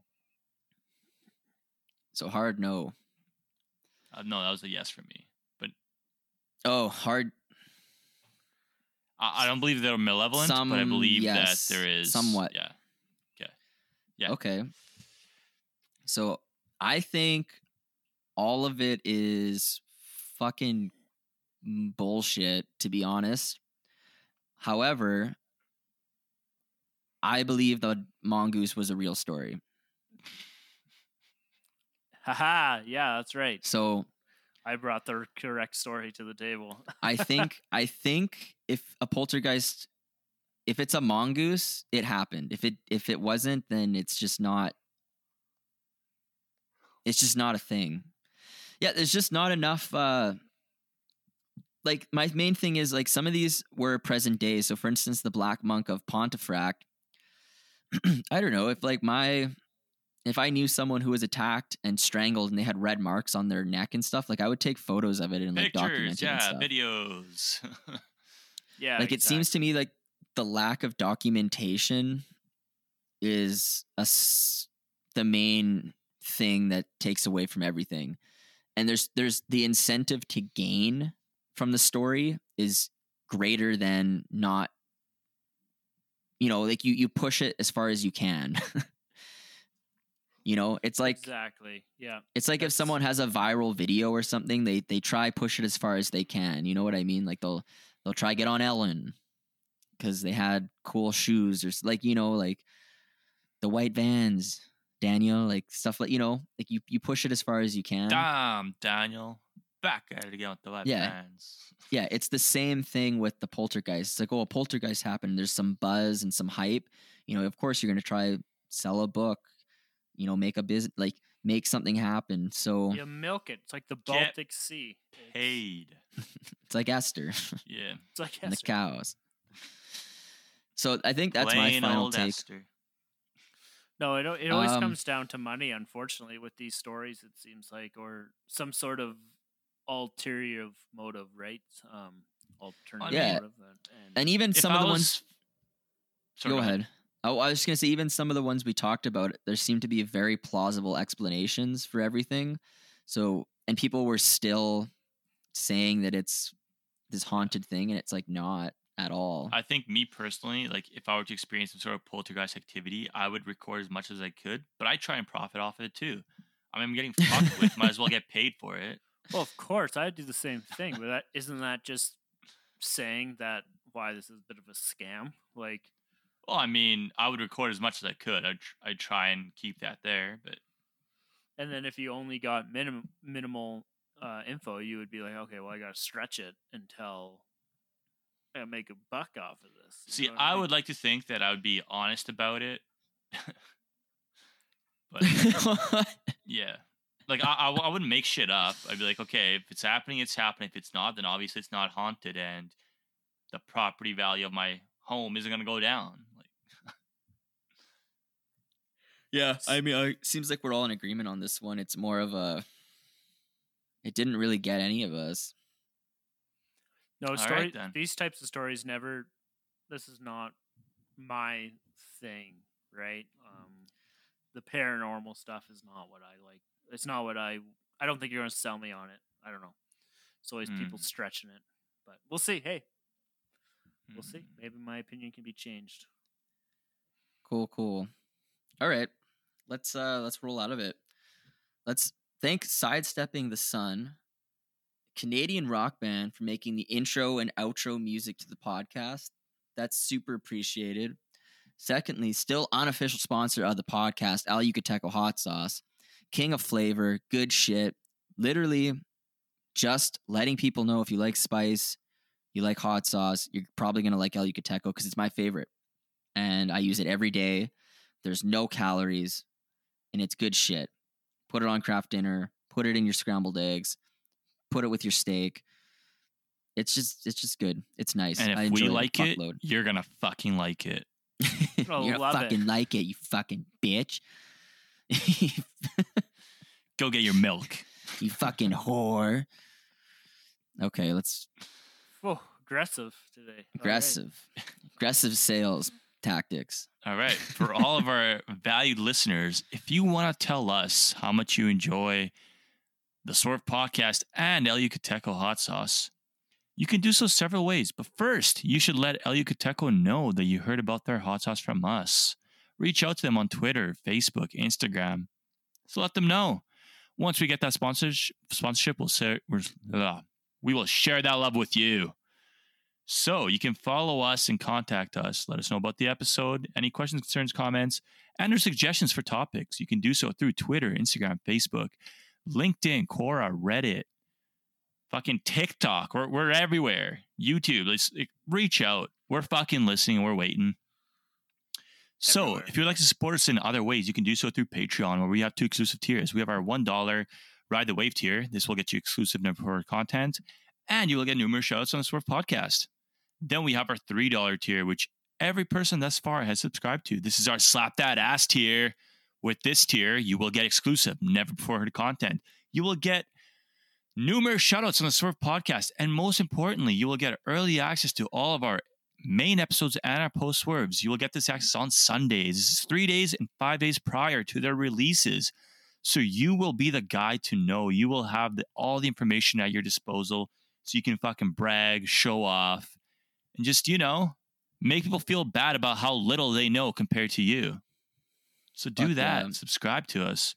And if for some reason you're against Patreon and you would still like to support us financially, you can buy us a coffee at buymeacoffee.com, where we'll take your donations, buy some coffee beans, and we'll fucking grind that shit down into 20, 30, 40 cups of coffee to give you some enthusiastic, caffeinated content. Keeps you and keeps us awake. So be on the lookout. On that note, please slap that ass. And ride that wave.